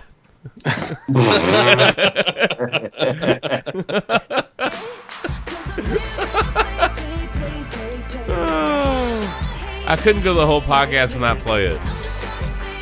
I almost did. I thought about not playing any of them. And then I thought to myself, God, you know who would be really disappointed? Lindy. If I didn't break out any of the junk, Shake It Off or Break for any of them, I thought Lindy would be just completely crestfallen So I then decided that there's no way we could allow that to happen because he already had to absorb that Nashville beatdown of his Patriots. That was enough. Were the Patriots out drinking with Lindy that night before the game? Yes, clearly. By the way, Lindy, thank you for dropping the R&B Shark Song remix on us. Oh, that's my family, yeah. And we're all sharks. Baby shark, baby shark, baby shark. Baby shark. I think I like the heavy metal version better, honestly. Baby shark, I need my mommy.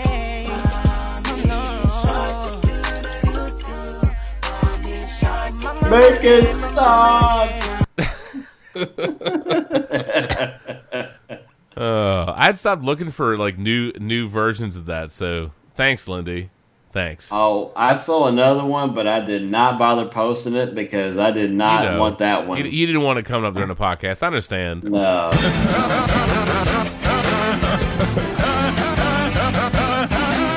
Because I would have played it. It's all right. I'm glad you brought this one up because I don't know if we brought this up last week or not, but after hearing it again, I thought, I wonder if anyone ever did the bald bull from Mike Tyson's Punch-Out with his laugh in the NBA on NBC theme, and no one's done it yet. So, well, if you're one of those people out there that knows how to do it, do the bald bull laugh. Talent. There you go.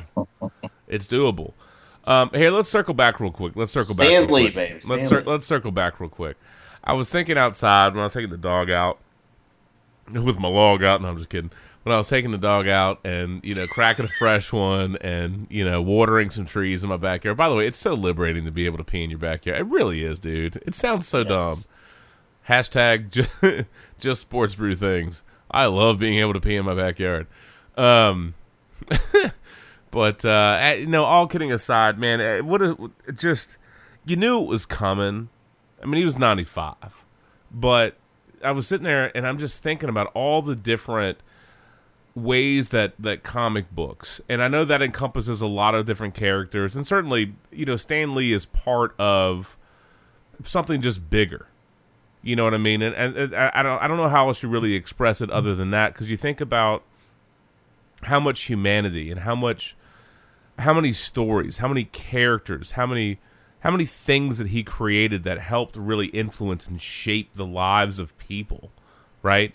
And that's one of the best things you can really say. And I don't have this quote in front of me, but I saw one thing. Obviously, our news feeds were completely blown up with pictures and tributes and memories of Stan Lee and what this meant to somebody, or what this character meant to somebody, or what this comic meant to somebody. And I loved a couple of things that came up, and he was talking about, how, at some point in his life, he was like, oh, well, I was just drawing comics. People were out, building bridges or being engineers or being doctors doing this, and then he realized how much entertainment and how much this stuff meant to other people, and so it was something that was very impactful. But I also loved the part where he's talking about the humanizing elements of a lot of these characters, their flaws, right?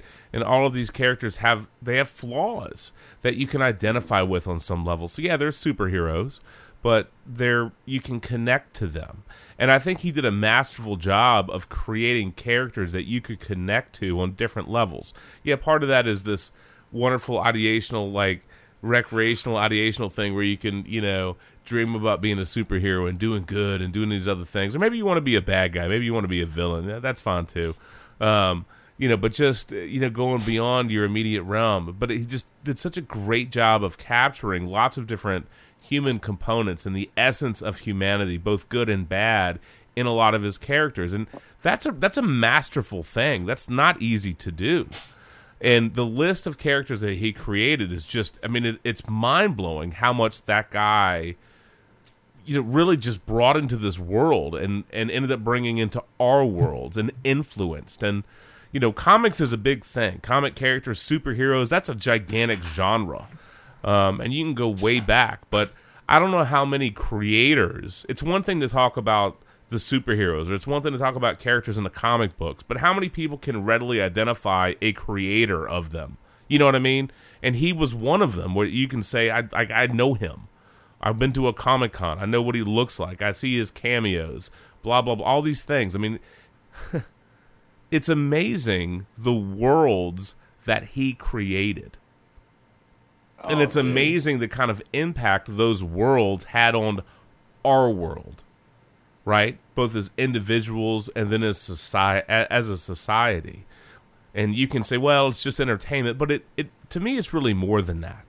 And I think about being a kid, and then looking at my kids, wanting to be, Spider-Man, or all the kids that I saw this Halloween that were dressed as Black Panther. And I mean, you can just run down this gigantic I mean, it's just monstrous, the amount of characters that he created. Whether it's, Ant-Man or Hulk or Spider-Man. And again, when you talk about the world of comics, I mean, there's so many superheroes. There's so many people. There's so much. It's such a huge universe. But Stan Lee was a unifying factor and a unifying variable in that universe. And, one thing I saw that I thought was really just a really moving point was, at some point you knew he had all these cameos in the Marvel movies, which obviously are just box office, they just slaughter things in the box office these days. But, you knew at some point there would be the final cameo. You didn't know when it would be, but you knew eventually that was going to happen. And that you would not only be emotional because it's him, or maybe, it's that movie, but then the realization that that's his last cameo is going to hit you. And that's like a final goodbye.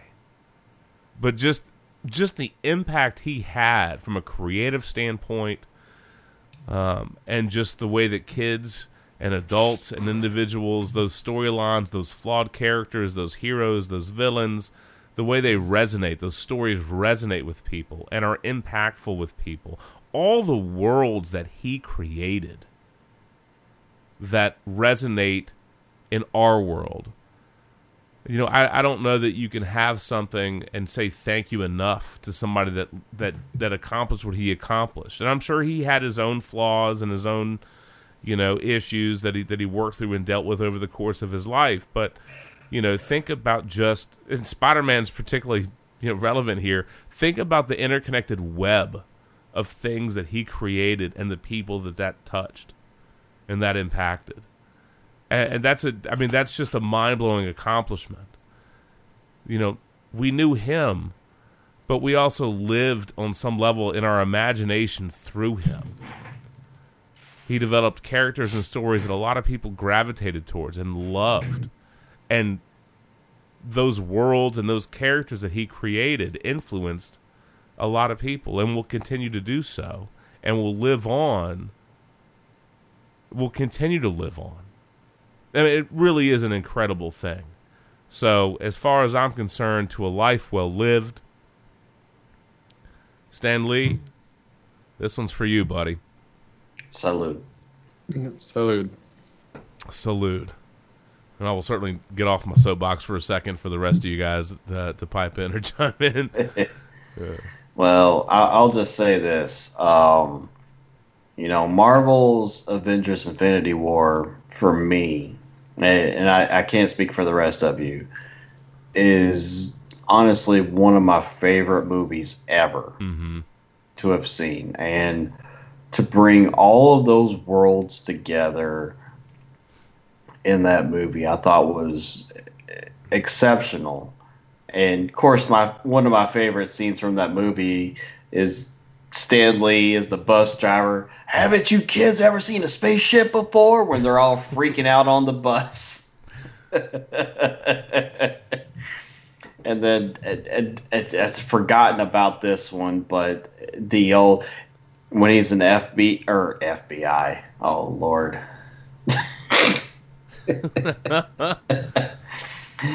Oh shoot! Now I can't even remember it. FedEx, when he's a FedEx delivery guy, and he's like, "Is Tony Stank here?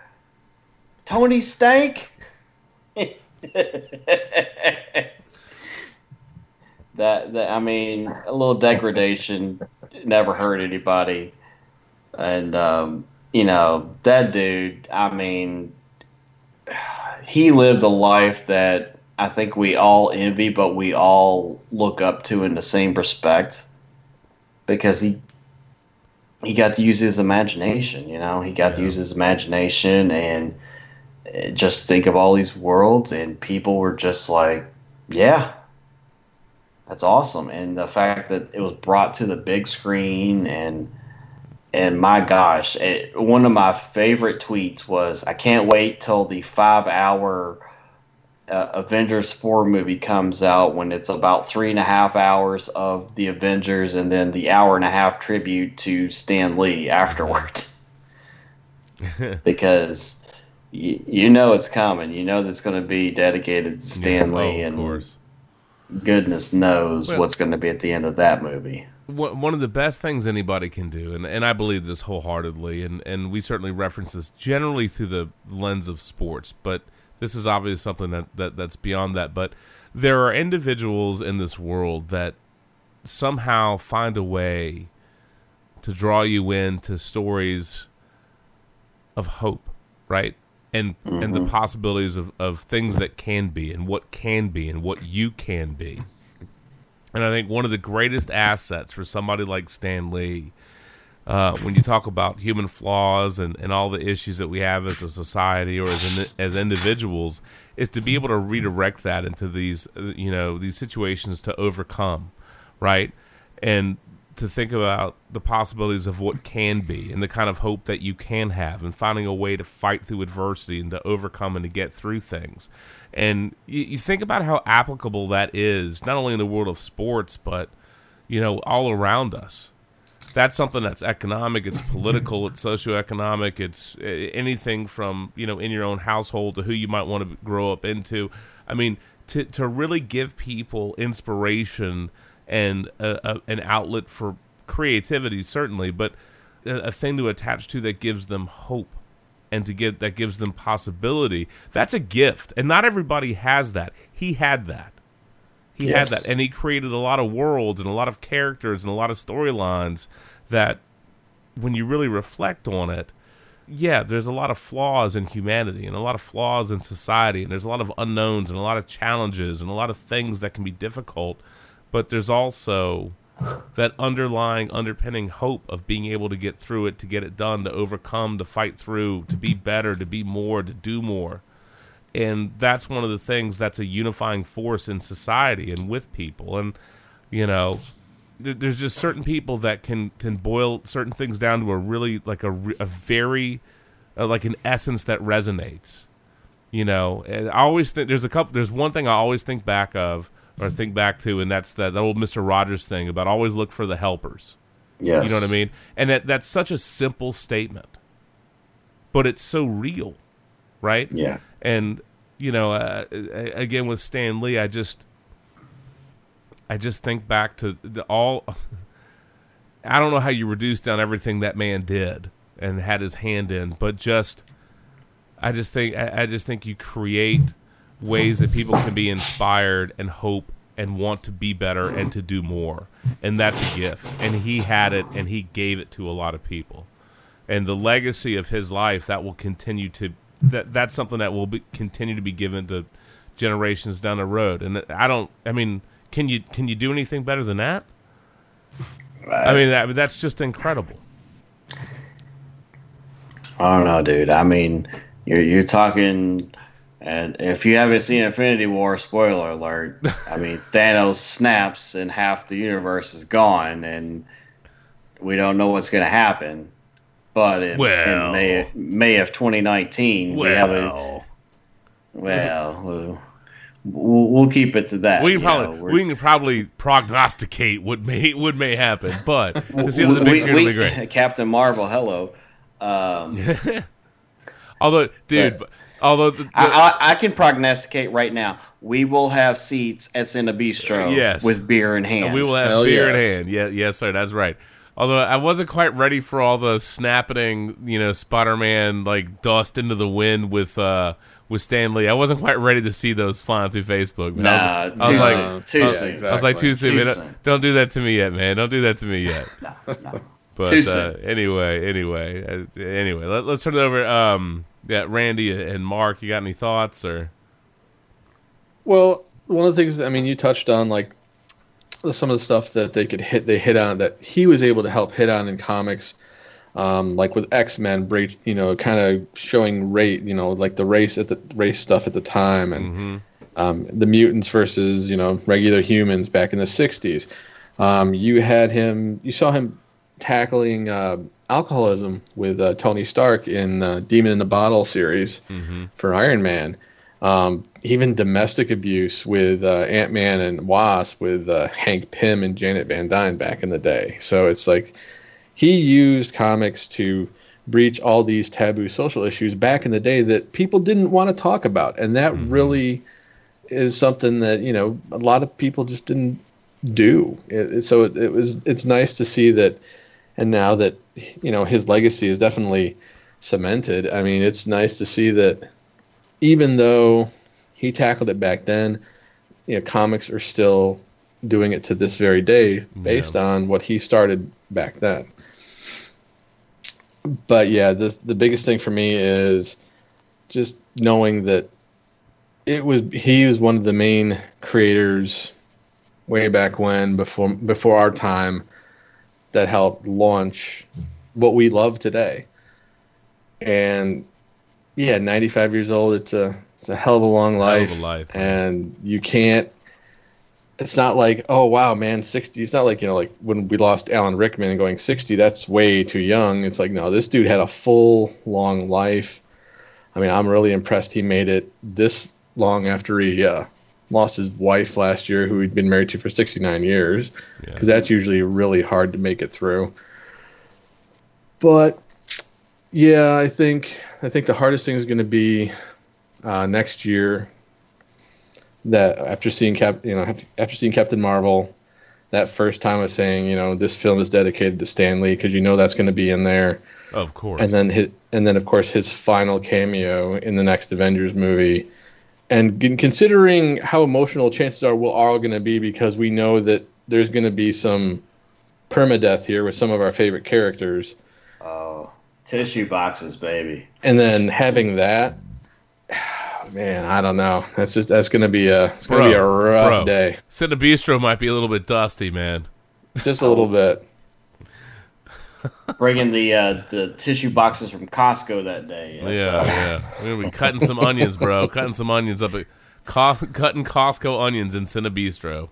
Yep. We're going to have to pound a few back, bro. I'm sure we will. Yeah. A few pictures, maybe. Yeah. Lots of pictures. We might need I'm down with that. We might need one of those Vegas. What was that drink? Not the Ozone, not the Ozark. What was that? The crazy 190 octane. The octane. That's what it was. Yeah, we might need some octanes. We might have to smuggle in some flasks, and maybe we can get some Goblin and some Hundo, and we'll try to cobble up some octanes and go. Well, I at least want to be able to remember the movie, so maybe. Yeah. Dude, I'm saying for afterwards.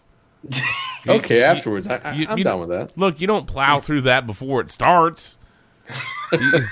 You won't make the end of it. You'll be like Whitfield on a couple of Bartles and James, man. You'll just like mind eraser. It's done.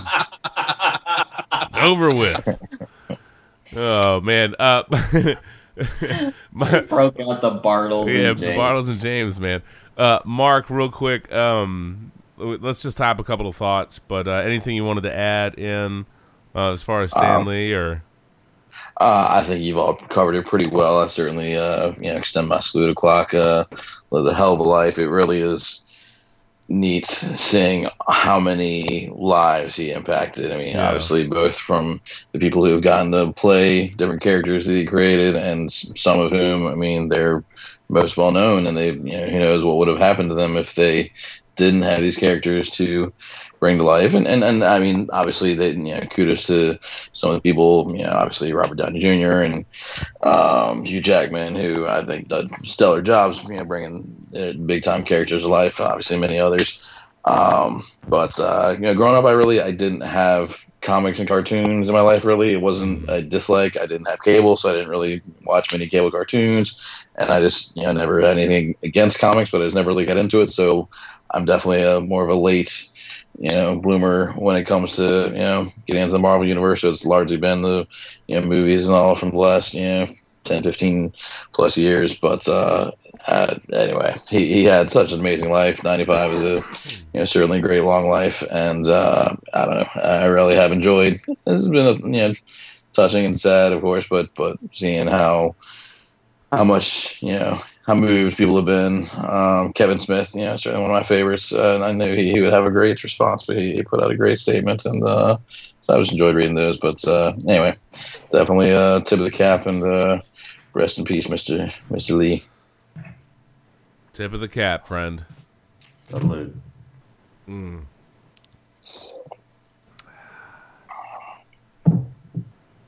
To what can be in all of us. Absolutely. That's a good beer, buddy. Real quick, just out of curiosity, any CFP thoughts? Or I know that we weren't really going to touch on a whole bunch with the CFP or college football, but I just wanted to give you an opportunity here.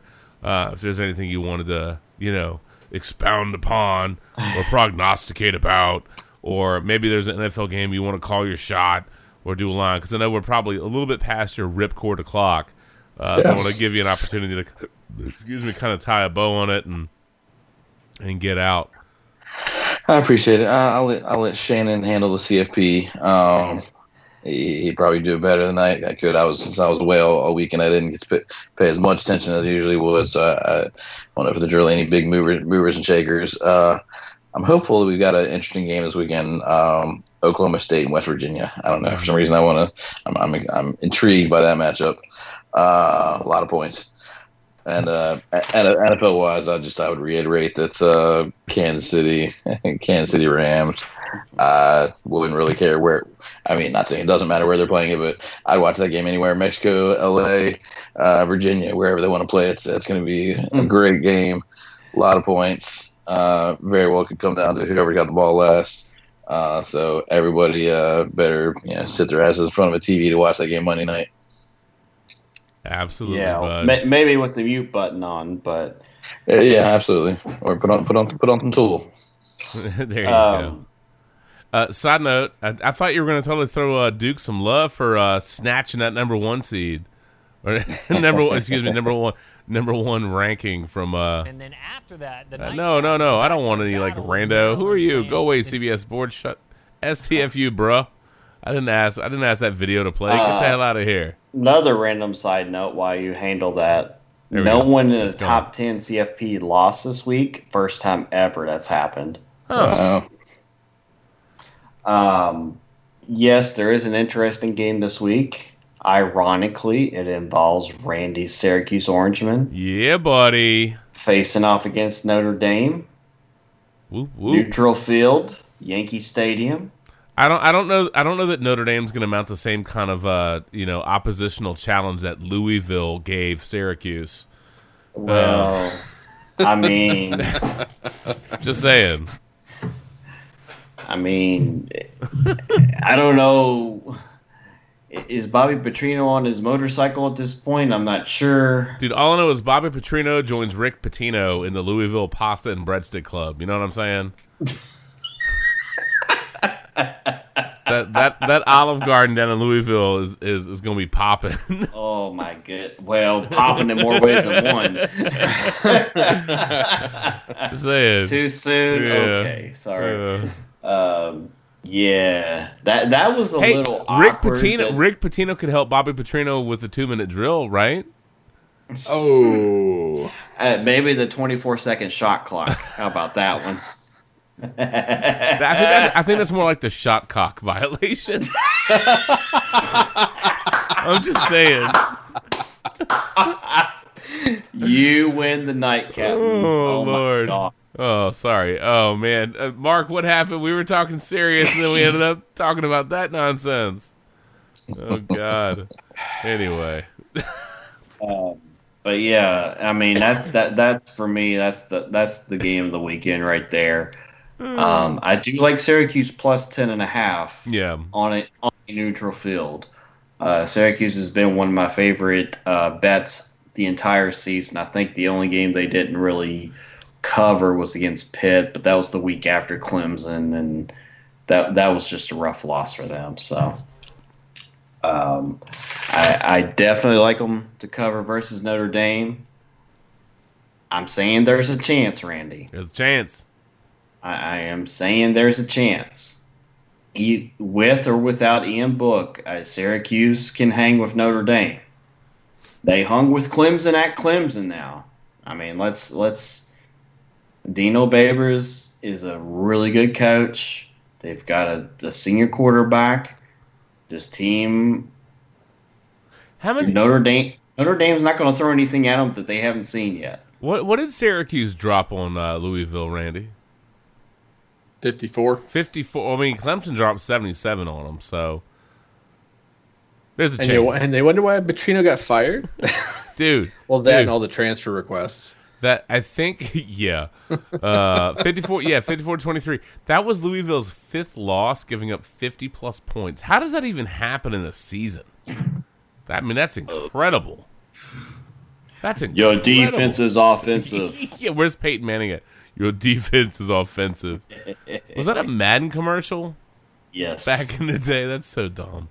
It was back when you first could talk to people online while playing video games, and Peyton was talking to people, your defense is offensive, and they're like, wait, what? Huh? Hey, Mark. I know we kind of topic jumped. Do you have any kind of tie-up thoughts for your ripcord out? I don't want to keep you, man. I know you're ready to roll. I appreciate it. I feel like Shannon wanted to toss the Durant Green at me. Yeah. I had 2 things for you, D-Stat. 2 things for me, that's right. First off, this will be really quick. The LSU-Arkansas game where LSU led 24-3, and then Arkansas got 14 in the 4th, and it was 24-17, and LSU had 2 chances to run the ball into the end zone. Because it was LSU minus 13.5. Oh, this is that bad beat. Is this where that dude 2 times stopped short of the end zone and then they tried to actually run him in late? And then he couldn't get in. And then he couldn't get it. That was one of the weirdest in-game sequences I think I've ever seen. I mean, yeah. I don't know if I've ever seen anything like that. It was Nick Brissett, man. He channeled his inner Todd Gurley and decided to just lay down after he got the first down, and then after that, he had a chance to run it again, and he looked at the goal line, and then, I don't know, it was like it was a force field, and he went down. And then I guess Orgeron was pissed and wanted him to run it in, and then he tried to, and then he couldn't get in. I don't know. It's I don't know. Strange sequence, and yeah, that's. I'm very glad I was not on either side of that one, but that one would sting to be on the wrong side of that one. I mean, that would burn like crazy. Yeah. I mean, you were up 21 points going into the 4th quarter. LSU gives up 14, and then you need them to score, and then they don't score. I mean, that's just they're right there. That's an all-timer right there, dude. Yeah, that's an absolute all-timer. And then, all right, let's get you out of here on this one. Katie and Draymond Green. Durant and Draymond, man. I mean, Draymond gets a rebound. Katie's calling for the outlet pass with 5-6 seconds left on the clock, and Draymond takes it up. And then dribbles in the traffic, gets it stolen, and then the game goes into overtime. Yeah. I will tell you this. Whenever the big man gets a rebound, you're supposed to outlet pass. Now, I don't know about y'all, but between Kevin Durant or Draymond Green taking a last-second shot, I think I want Kevin Durant taking that shot. Yeah. Yeah. Everybody wants Durant taking that shot. That's. Stop hating on Draymond, y'all. Come on. I love Draymond for his intensity, and I love Draymond for his defense. And yeah, he when he's got a great look, he can make some shots. But that's not what he's there for. I think that anybody has a right to have been pretty furious at Draymond for not getting rid of that ball. Good job getting the rebound, but you did that immediately. You don't. I don't know if it's ego or what, but that's not what he's there for. I mean, that's if you're going to play for a team like Golden State, you got to know your role, and certainly he's played a very valuable role. But it's not that. It's not trying to take the ball up the court entirely yourself, and then just completely getting just caught in the middle of a spider web and fumbling the ball and turn it over and just looking like a jackass. And of course, 6 seconds. It's cool. It goes quick. You got to get the ball off the court. And who knows what would have happened? Of course, as we're all speculating, but nonetheless, as I think we usually would say, if you're giving yourself your best chance at winning, that's not the play call. The play call is not Draymond trying to take it through the entire team himself. So I'm gonna go PTI on you, man. Draymond v. Durant. Big deal, little deal, or no deal? I'm gonna say little deal in terms of full season, full spectrum. I think that's hopefully. I mean, of course, if you're asking me like who would I worry about more, perhaps not being able to man up and get over it. I mean, I have more faith in Durant than Draymond there. Draymond obviously has this history of stuff, but I'm going to choose to believe that's, in the short term, Draymond did what he did, and he thought it was right, and then, wasn't really looking like he was at all willing to accept that he was in the wrong initially. But I'd like to think, give it some time. He will have by now. And not just because it's the right thing to do, but because it was, a mistake by him. I mean, Right. That's just that's not the play. That's not what you do. That's absolutely not what coach would say to do there. No, I think they did the right thing, and 1 game suspension, get the two separated, and then come next game, they'll be good again. I think it's little to no deal, but maybe for an interesting dramatic moment. Yep, keep us entertained, right? Exactly. Right. Yeah, I don't know how. I think what I'm most curious about is it just a short-term blip? Is it relatively contained? That's a team that's obviously accomplished a lot of things over the past couple of years, and quite frankly, the only team that can probably keep the Golden State Warriors from winning another championship is the Golden State Warriors. You know what I mean? Yeah. And I know that sounds weird, but infighting can get you into a little bit of trouble. I think one of the most interesting points was not so much about the fight or the fisticuffs or whatever the hell it actually was, but it was the media interpretation and spin on it. And yes, I know that we are talking about it, but it was how much fuel will this throw on the fire for the probably endless story cycle of Durant will leave the Warriors. You know what I mean? Regardless of if it's baseless or not. So they've certainly given a lot of people a lot of ammunition, a lot of fuel for the old conversational fire. But they've accomplished a lot. I'm very, very curious to see if this is just a blip. I don't mind a fiery team. I don't mind a fiery locker room, as long as it doesn't morph into something that's dysfunctional. But their ceiling is so ridiculously high that if they're on the same page and they're producing and they're rolling, I mean, they're so good. Hey, Randy, on the bright side, we're not going to see it's not going to be Cavs Warriors. So you have this is that. very true. I may pay attention to the finals. You have that going for you. You have that going for you. I'm just letting you know. It might be Clemson, Alabama again, but it won't be Cavs Warriors. You know what though? Clemson, Alabama this year, I think would be phenomenal. Yeah. Those two teams, CFP wise, are ridiculous. I mean, their defenses. I mean, when you look at the top two scoring defenses, Clemson, Alabama, those are your top two teams, and top offensive teams, they're both in the top 10. Yeah. So, I mean, that tells you all you need to know right there is that they will probably meet for the national championship for the third time out of 4 years, and then CFP playoff 4 out of the last 4 years. Legit. Oh, I was looking at this one for the win article, and they were talking about the breakdown of the top 8 according to the ESPN playoff predictor. And they were obviously ranking their chances to win the whole thing.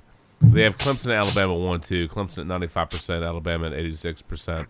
But I'm looking at this top 8, I'm thinking, man, that would be a really good playoff. Clemson at 1, Alabama at 2, Notre Dame at 3, Michigan at 4, Georgia at 5, Oklahoma at 6, Ohio State at 7, and West Virginia at 8. But if that was an 18 playoff, man, that could be some fun football, huh? Mm-hmm. And I really do believe that's what we're going to end up seeing. I don't think you can go past 8. I think 8's got to be the cut. I'm glad we made it to 4. I would be cool with 6, but 8 to me has to be that's got to be the cut. It's at some point we got to get to 8. Yeah, I think it's going to happen. Anyway, Mark, go ahead and bust out, and we'll top the rest of it and get out of here. As always, it's great to catch up and chit-chat and hang out. I'll give you an opportunity, any wrap-up, tie-up, close-out, shut-down thoughts, whether it's football, baseball, whatever it is that you got. And we won't – what was that school where that dude forearm, slugged that dude in the face? That was McGuffin's fine. You might have to catch him he gets back and grabbing a drink. I'm not sure who that was, but that was pretty silly and stupid. But hey, go Giants. Great win. Fun game. Hopefully keeps some of that momentum going. Again, anybody who hasn't had a chance to watch Saquon Barkley, make sure you do that before the year's over. You won't regret it. Go Mets and go Cy Young winner Jacob deGrom. That's awesome.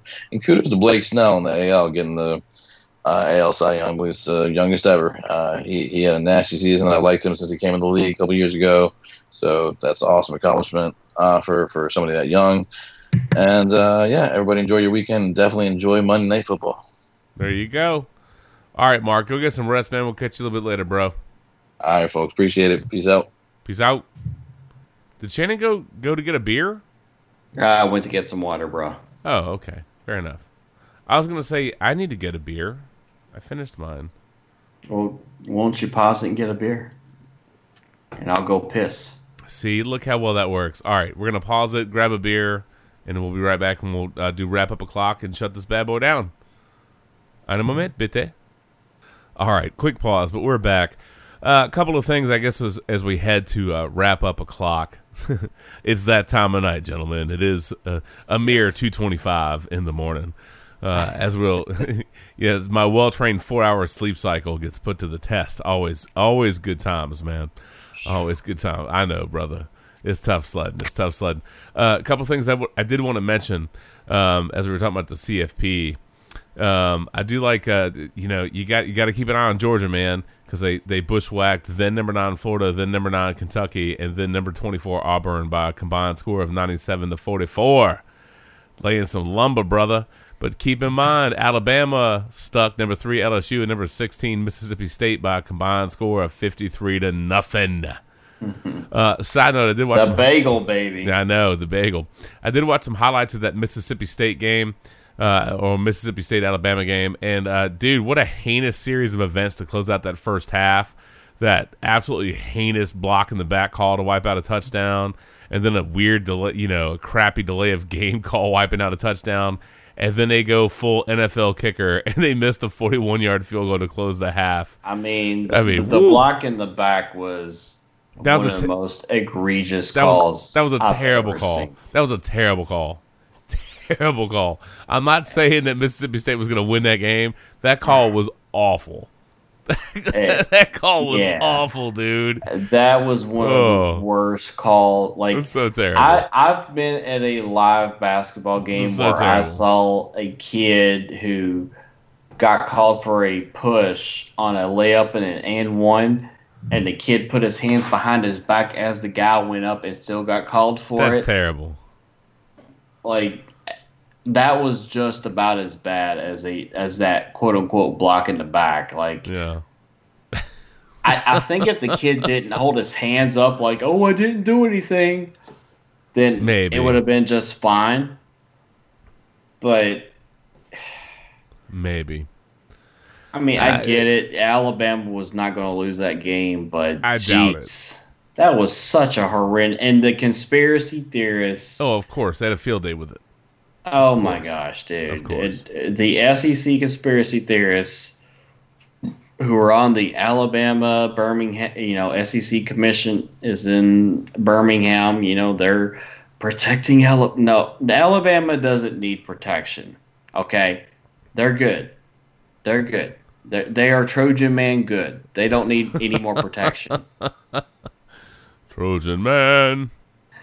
You know who does need some protection? Uh-oh. Nichols Nate, is it Tenaglia?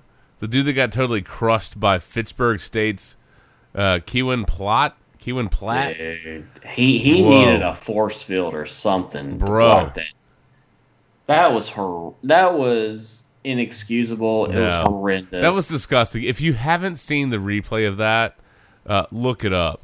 Because how on earth, I don't know how that guy can continue his collegiate basketball career after that. I mean, I would think that has to end certainly his opportunity at, Fitchburg State. But I would think that puts the kibosh on him and really perpetuity. That's like a career ender. Because it's just disgusting. It's like he looks off the ref and it just drops a forearm to that dude's face. I mean, just nasty.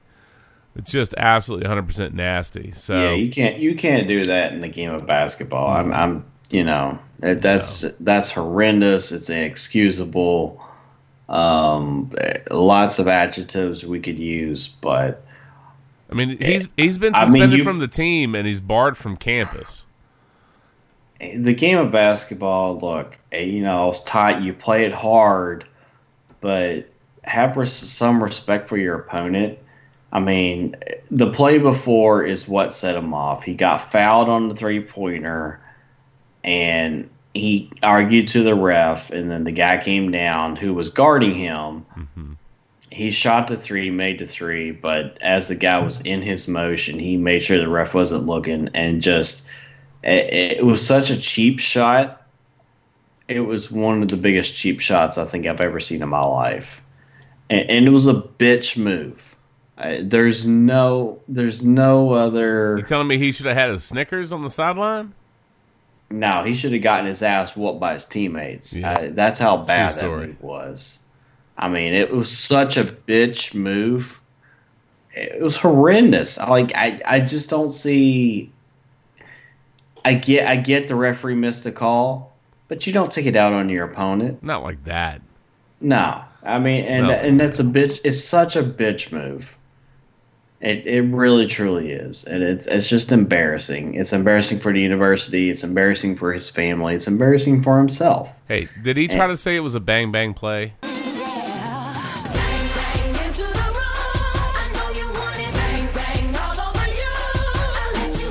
He let him have it. That's for sure. Oh, he's in his head now. He probably should have just let that one go. He really should have.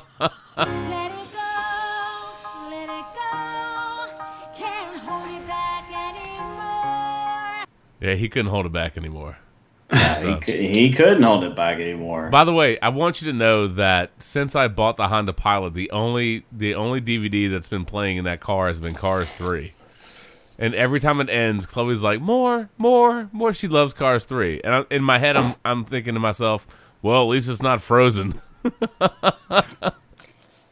Oh, just you wait. Brother. I know. It's going to happen.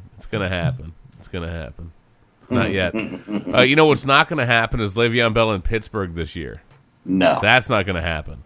Homeboy is sitting out the whole year. Bold move. I don't know if he'll end up making that money back long term. It's a bold strategy. It's an interesting move. The Jets or Raiders will screw it up, and they'll pay him 40-some-odd million guaranteed. It only takes one. Takes one. I mean, he's going to be, what, 26? So, he's maximizing his opportunity for future earnings. I don't know what that's going to cost him We'll see. That's one of those things you're going to be able to look back in retrospect and see. It is a shame that he couldn't have, kind of worked this out to play this year. But, ended up giving an opportunity to James Conner, who, other than, one kind of crap game against the Ravens, has really balled out. Pittsburgh can thank Des Bryant for probably Le'Veon Bell for holding out the entire season.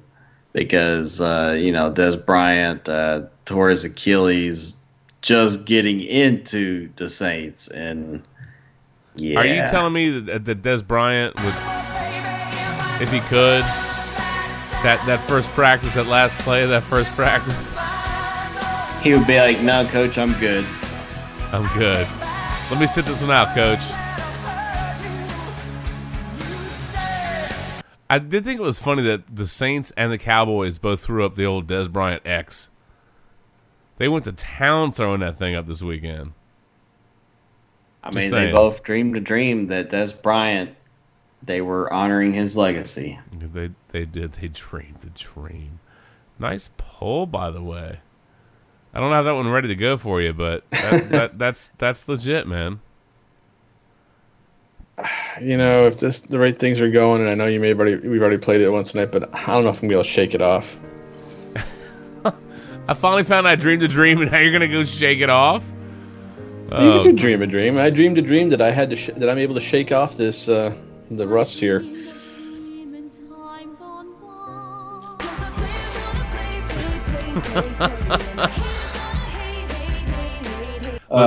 Look, this is what happens when you do it live, man. That's tomorrow. Oh, you took the words out of my mouth. Just let's get ready to do that. I can't do it. We'll do it live. Okay. We'll do it live. Fuck it. We'll do it live. I'll write it and we'll do it live. That's right. Fucking thing sucks. That's right, Cody Parkey. That's right, man. That's right. Obviously, you get all the reactions from Pittsburgh Steelers fans. Lord knows, some people are pretty salty about it, and they obviously had a bit of a field day cleaning out dude's locker, on that announcement. They had a little bit of fun with it, but it's just too bad. Given the way that Pittsburgh's rounding into form, it would have been nice to see him on field. But I get it, I understand it. It's not ideal, but. For what he wanted or what his expectations were, if it wasn't going to happen, he's maximizing his leverage. And, I just think back to Kirk Cousins with the Redskins. I know it's a different position, but that's a guy that maximizes leverage and parlayed that into a pretty big contract. And, he played his cards right. I'm not sure if Bell has played his cards right. We'll find out. I think he did. Look, the Raiders or the Jets will screw it up, and they'll pay a bunch of money for him. So, yeah, I think he'll be just fine.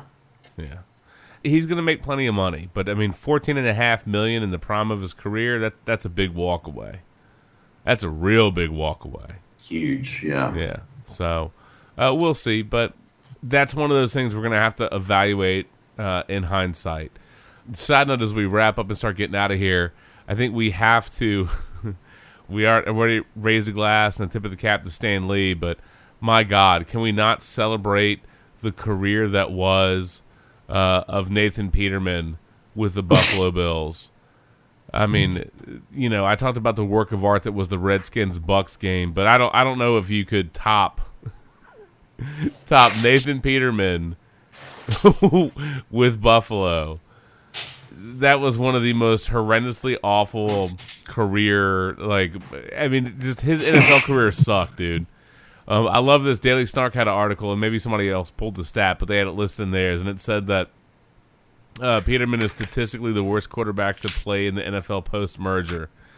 Aaron Rodgers could throw 1,240 consecutive interceptions on 1,240 straight pass attempts and still have a better career touchdown to interception ratio than Nathan Peterman. That's terrible. I love this one. Nathan Peterman once threw 3 interceptions and 0 touchdowns in a game, and his passer rating went up from 20.8 to 30.7. Oh, no. This is probably my favorite one. Nathan Peterman finishes his tenure with the Bills with a lower quarterback rating than if he had simply spiked the ball straight into the ground on every play of his career. Oh my God. The Nathan Peterman Bills era ends with 3 touchdowns, 12 interceptions, and a 32.5 passer rating. Or, as Daily Snark said, Vontae Davis is looking smarter. I'm pretty sure if the Bills could turn back time and not draft Peterman, they'd do that. Yeah, I'd say. But I love this mashup that somebody made. And they took all of Nathan Peterman's interceptions and pick sixes, compiled them together, and just set it to this. That has to be one long ass video.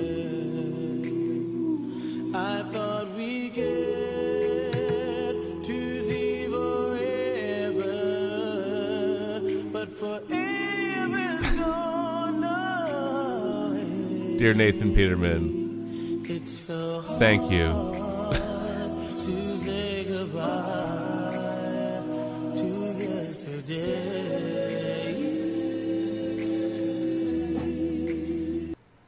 If anybody, we might need to, like, he is, I know we talked about Ryan Leaf being like the BSE, like, you know what I mean? That was the deal, but Nathan Peterman, bruh. Nathan Peterman may have set this new standard. Yeah, we had the Ryan Leaf Memorial Failhorn, but Nathan Peterman, bro, you may have wrestled that away from Ryan Leaf. Well, considering you're getting kicked in the Peterman. I mean, you know. Dude, I think one of my favorite quotes was it was in response to the Buffalo Bills announced the release of Peterman. And somebody said Matt Barkley should get Man of the Year for bringing this to a merciful end. I was like, wow.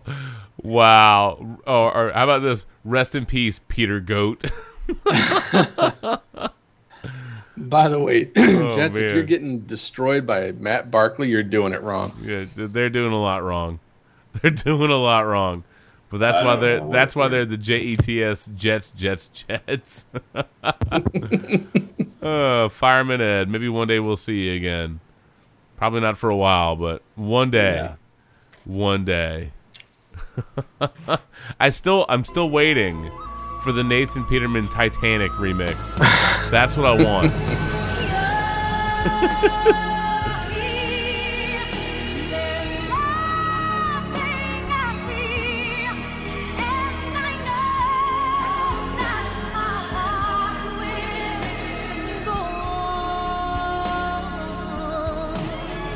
We all deserve it. Please, somebody make that happen. Somebody make it happen. And we can all die happy. Or die crappy. Whatever works, man. Anyway. Do that and the Bald Bull NBA on NBC, and we'll be good. Yeah, that'd be pretty good. Randy, this one's for you as we wrap up and get out of here. I did love this. Frank Gore, obviously, a guy that we were there, man. What was it? That Redskins 52-7 or something crazy? 52-14. 52-14 when Frank Gore was a rookie, man. We were there. You got to enjoy the kickoff to that, and think about how long his career has lasted. But I love this line from Jim Harbaugh. He was talking about how Frank Gore is my favorite player of all time that I've ever coached. That's a hell of a statement. Quote, but 14 years each rushing for over 500 yards, surpassing Walter Payton and Emmitt Smith is incredible. Most of those 14 years were 1,000. All respect to that accomplishment by Frank. And Gore, who topped 1,000 yards in all 4 of his seasons playing for Harbaugh, wrote on Twitter that Harbaugh is one of my favorite coaches. But I think, I'm not sure when he's going to hang it up, whether it's this year, next year. He obviously still has something left in the tank. But to have done what he's done, particularly given his injury history, and then to have accomplished that at the NFL level, I think Frank Gore, man, certainly deserves a raise of the glass and a tip of the cap. Congratulations, sir. And I hope we can see you on the field for a bit longer.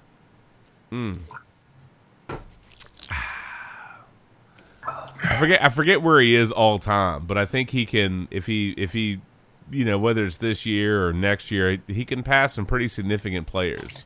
He's up there. I think he's close to top 5. Yeah, he's not going to catch Emmett, but I think there's a small. I think there's a small possibility he might be able to pass Barry Sanders, which is incredible. Yeah, I'd have to look at the numbers, but it's doable. It's a doable distance. So, all right, guys. Actually, Gore is 4th. 4th all time. Yep. He's 4th. He if he can play at least maybe 1 or 2 more years, he'll pass Barry Sanders for 3rd. Mm-hmm. That's incredible. Yeah, Emmett, Walter, Barry, and then Frank. That's crazy. How about that? Fantastic. Also, one of my favorite sound bites of the week. I was trying to find it on video and I couldn't.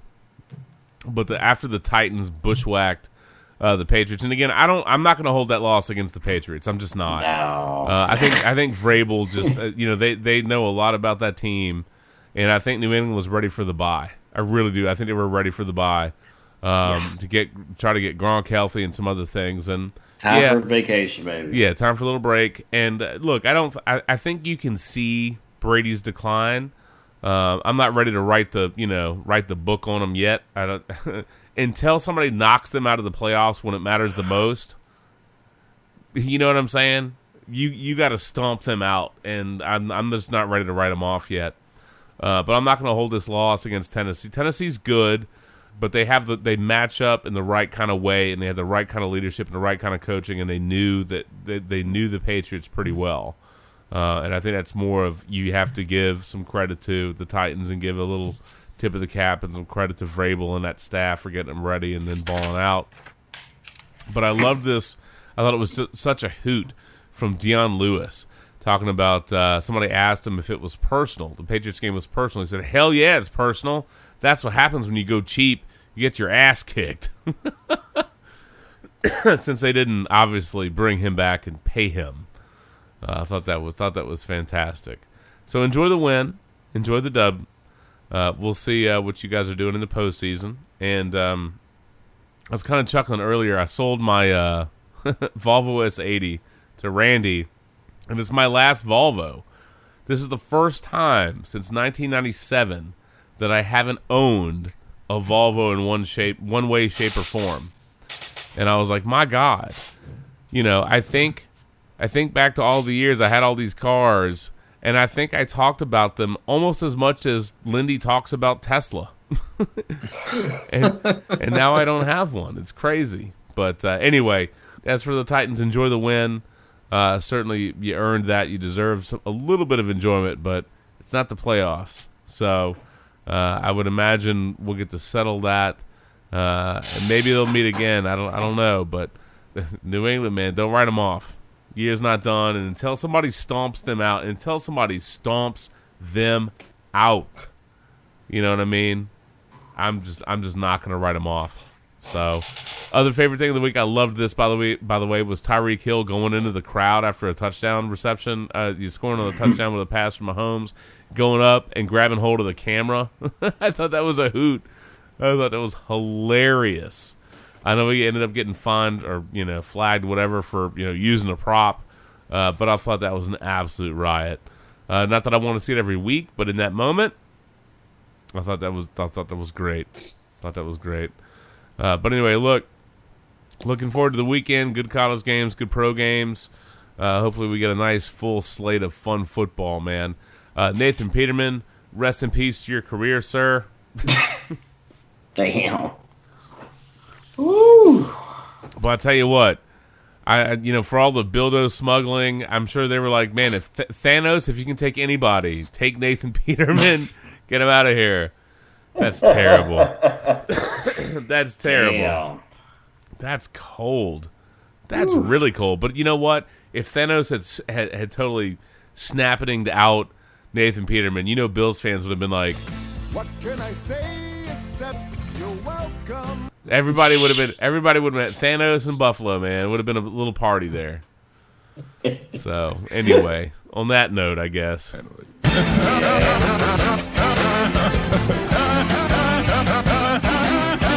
And Todd, believe me, last week, as I was dropping the Snickers blast and the bitch blast, Not only was that a term of endearment, really, Sports Brew style, that was a term of endearment.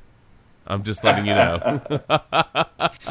A term of endearment. That was a term. That was an absolute 100% term of endearment. As always, we love you, Todd. We'll visit you at Kroger, and maybe we can do a tap takeover again, man. Good times. But look, December 14th, fellas. Hey, looking forward to it. I don't even know what it is, but I bet it's going to be good. Gingerbread stout. Oh Lord. Oh yeah. Hardywood. There you go. Sounds like fun to me. Although apparently he's got another one this Friday, but I only heard about it today. Oh well. I've got book club with work Friday, so. And when they say book club, what they really mean is beer club, book club. So I don't know if I'll make it to the tap takeover, but if I'm still around after hydrating, maybe I'll stop by Kroger and see what's going on. Maybe. If I'm still thirsty, we'll see. Anyway, stay thirsty, my friends. That's right. Stay thirsty, my friends. Anyway, look, from all of us, all of you, enjoy your weekend. Have some fun with the sports, the football, whatever else you got going on. Enjoy some beverages along the way. And again, Stan Lee, rest in peace, brother. Thanks for everything you created, you wrote, you contributed, that you did. And Lord knows you will live on in the characters that you've created and then in the impacts. Just the impact you've... just everything, the lasting impact. And again, I go back to Spider-Man, that interconnected web. Yeah. And that legacy of creativity and inspiration and hope will live on not only through the characters that you created, but in the impact those characters have on the generations today and the generations of tomorrow. And that, my friend, is a beautiful thing. That's a legacy. From all of us to all of you, thanks for listening. Hopefully you got a couple of laughs in between a little bit of serious chitter-chatter along the way. But until next time, your friends at the Sports Brew, we will catch you on the flip side. As always, you can find us on livesportscaster.com, iTunes, our home feed on Podbean, Stitcher Radio, Google Play, and I'll get some other stuff set up. But keywords are sports and brew. So from all of us to all of you, good night now. And we'll catch you on the flip side, friends. Late. Peace. Mm-hmm. Very late. Very late. Too late. What you gonna do? I know what we're gonna do. Shut the fuck up! That's what we're gonna do. That too. There it is. And on that note, much like Nathan Peterman, it's the end of the road. Good night now. Peace out. See ya. All right, gents. Later. Later, guys. Yep. Good night, guys. Good night. One last thing, man. Can't go out without doing it. Excelsior. Nuff said. Rest in peace, friend. Which character is, would you say, is closest to your own character and personality?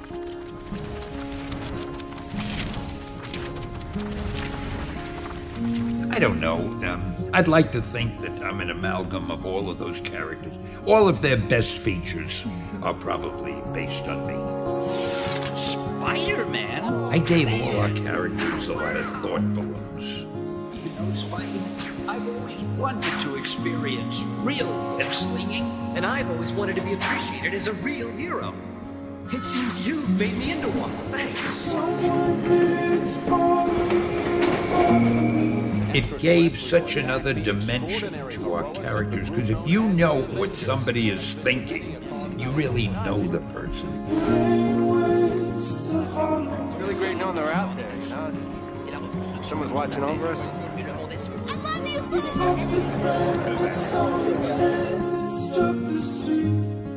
Well, Stan, we all have to grow up sometime, I suppose. Even us characters of fiction. You know, I guess one person can make a difference. I think maybe I'm proudest of the fact that I meet so many people who say to me, "Gee, Stan, I've been reading your things since I was very young." To the middle, Stan, to the middle! what I'm doing isn't really unimportant. Maybe entertainment is one of the most important things, because there are so many bad things in the world that if you can entertain somebody for a while, it's a good thing. So I think I'm proudest of the fact that maybe some of the things I've done have entertained people. Did you see my cameo? Made the movie.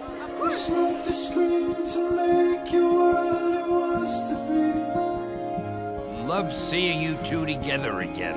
You always were my favorites.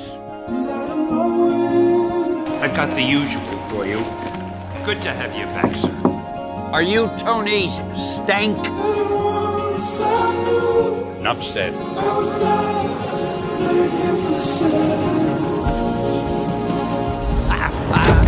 That is hilarious. Superheroes in New York? Give me a break. Fairly well, old friend.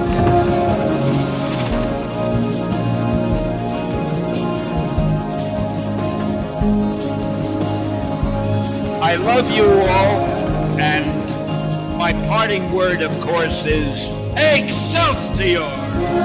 Thank you.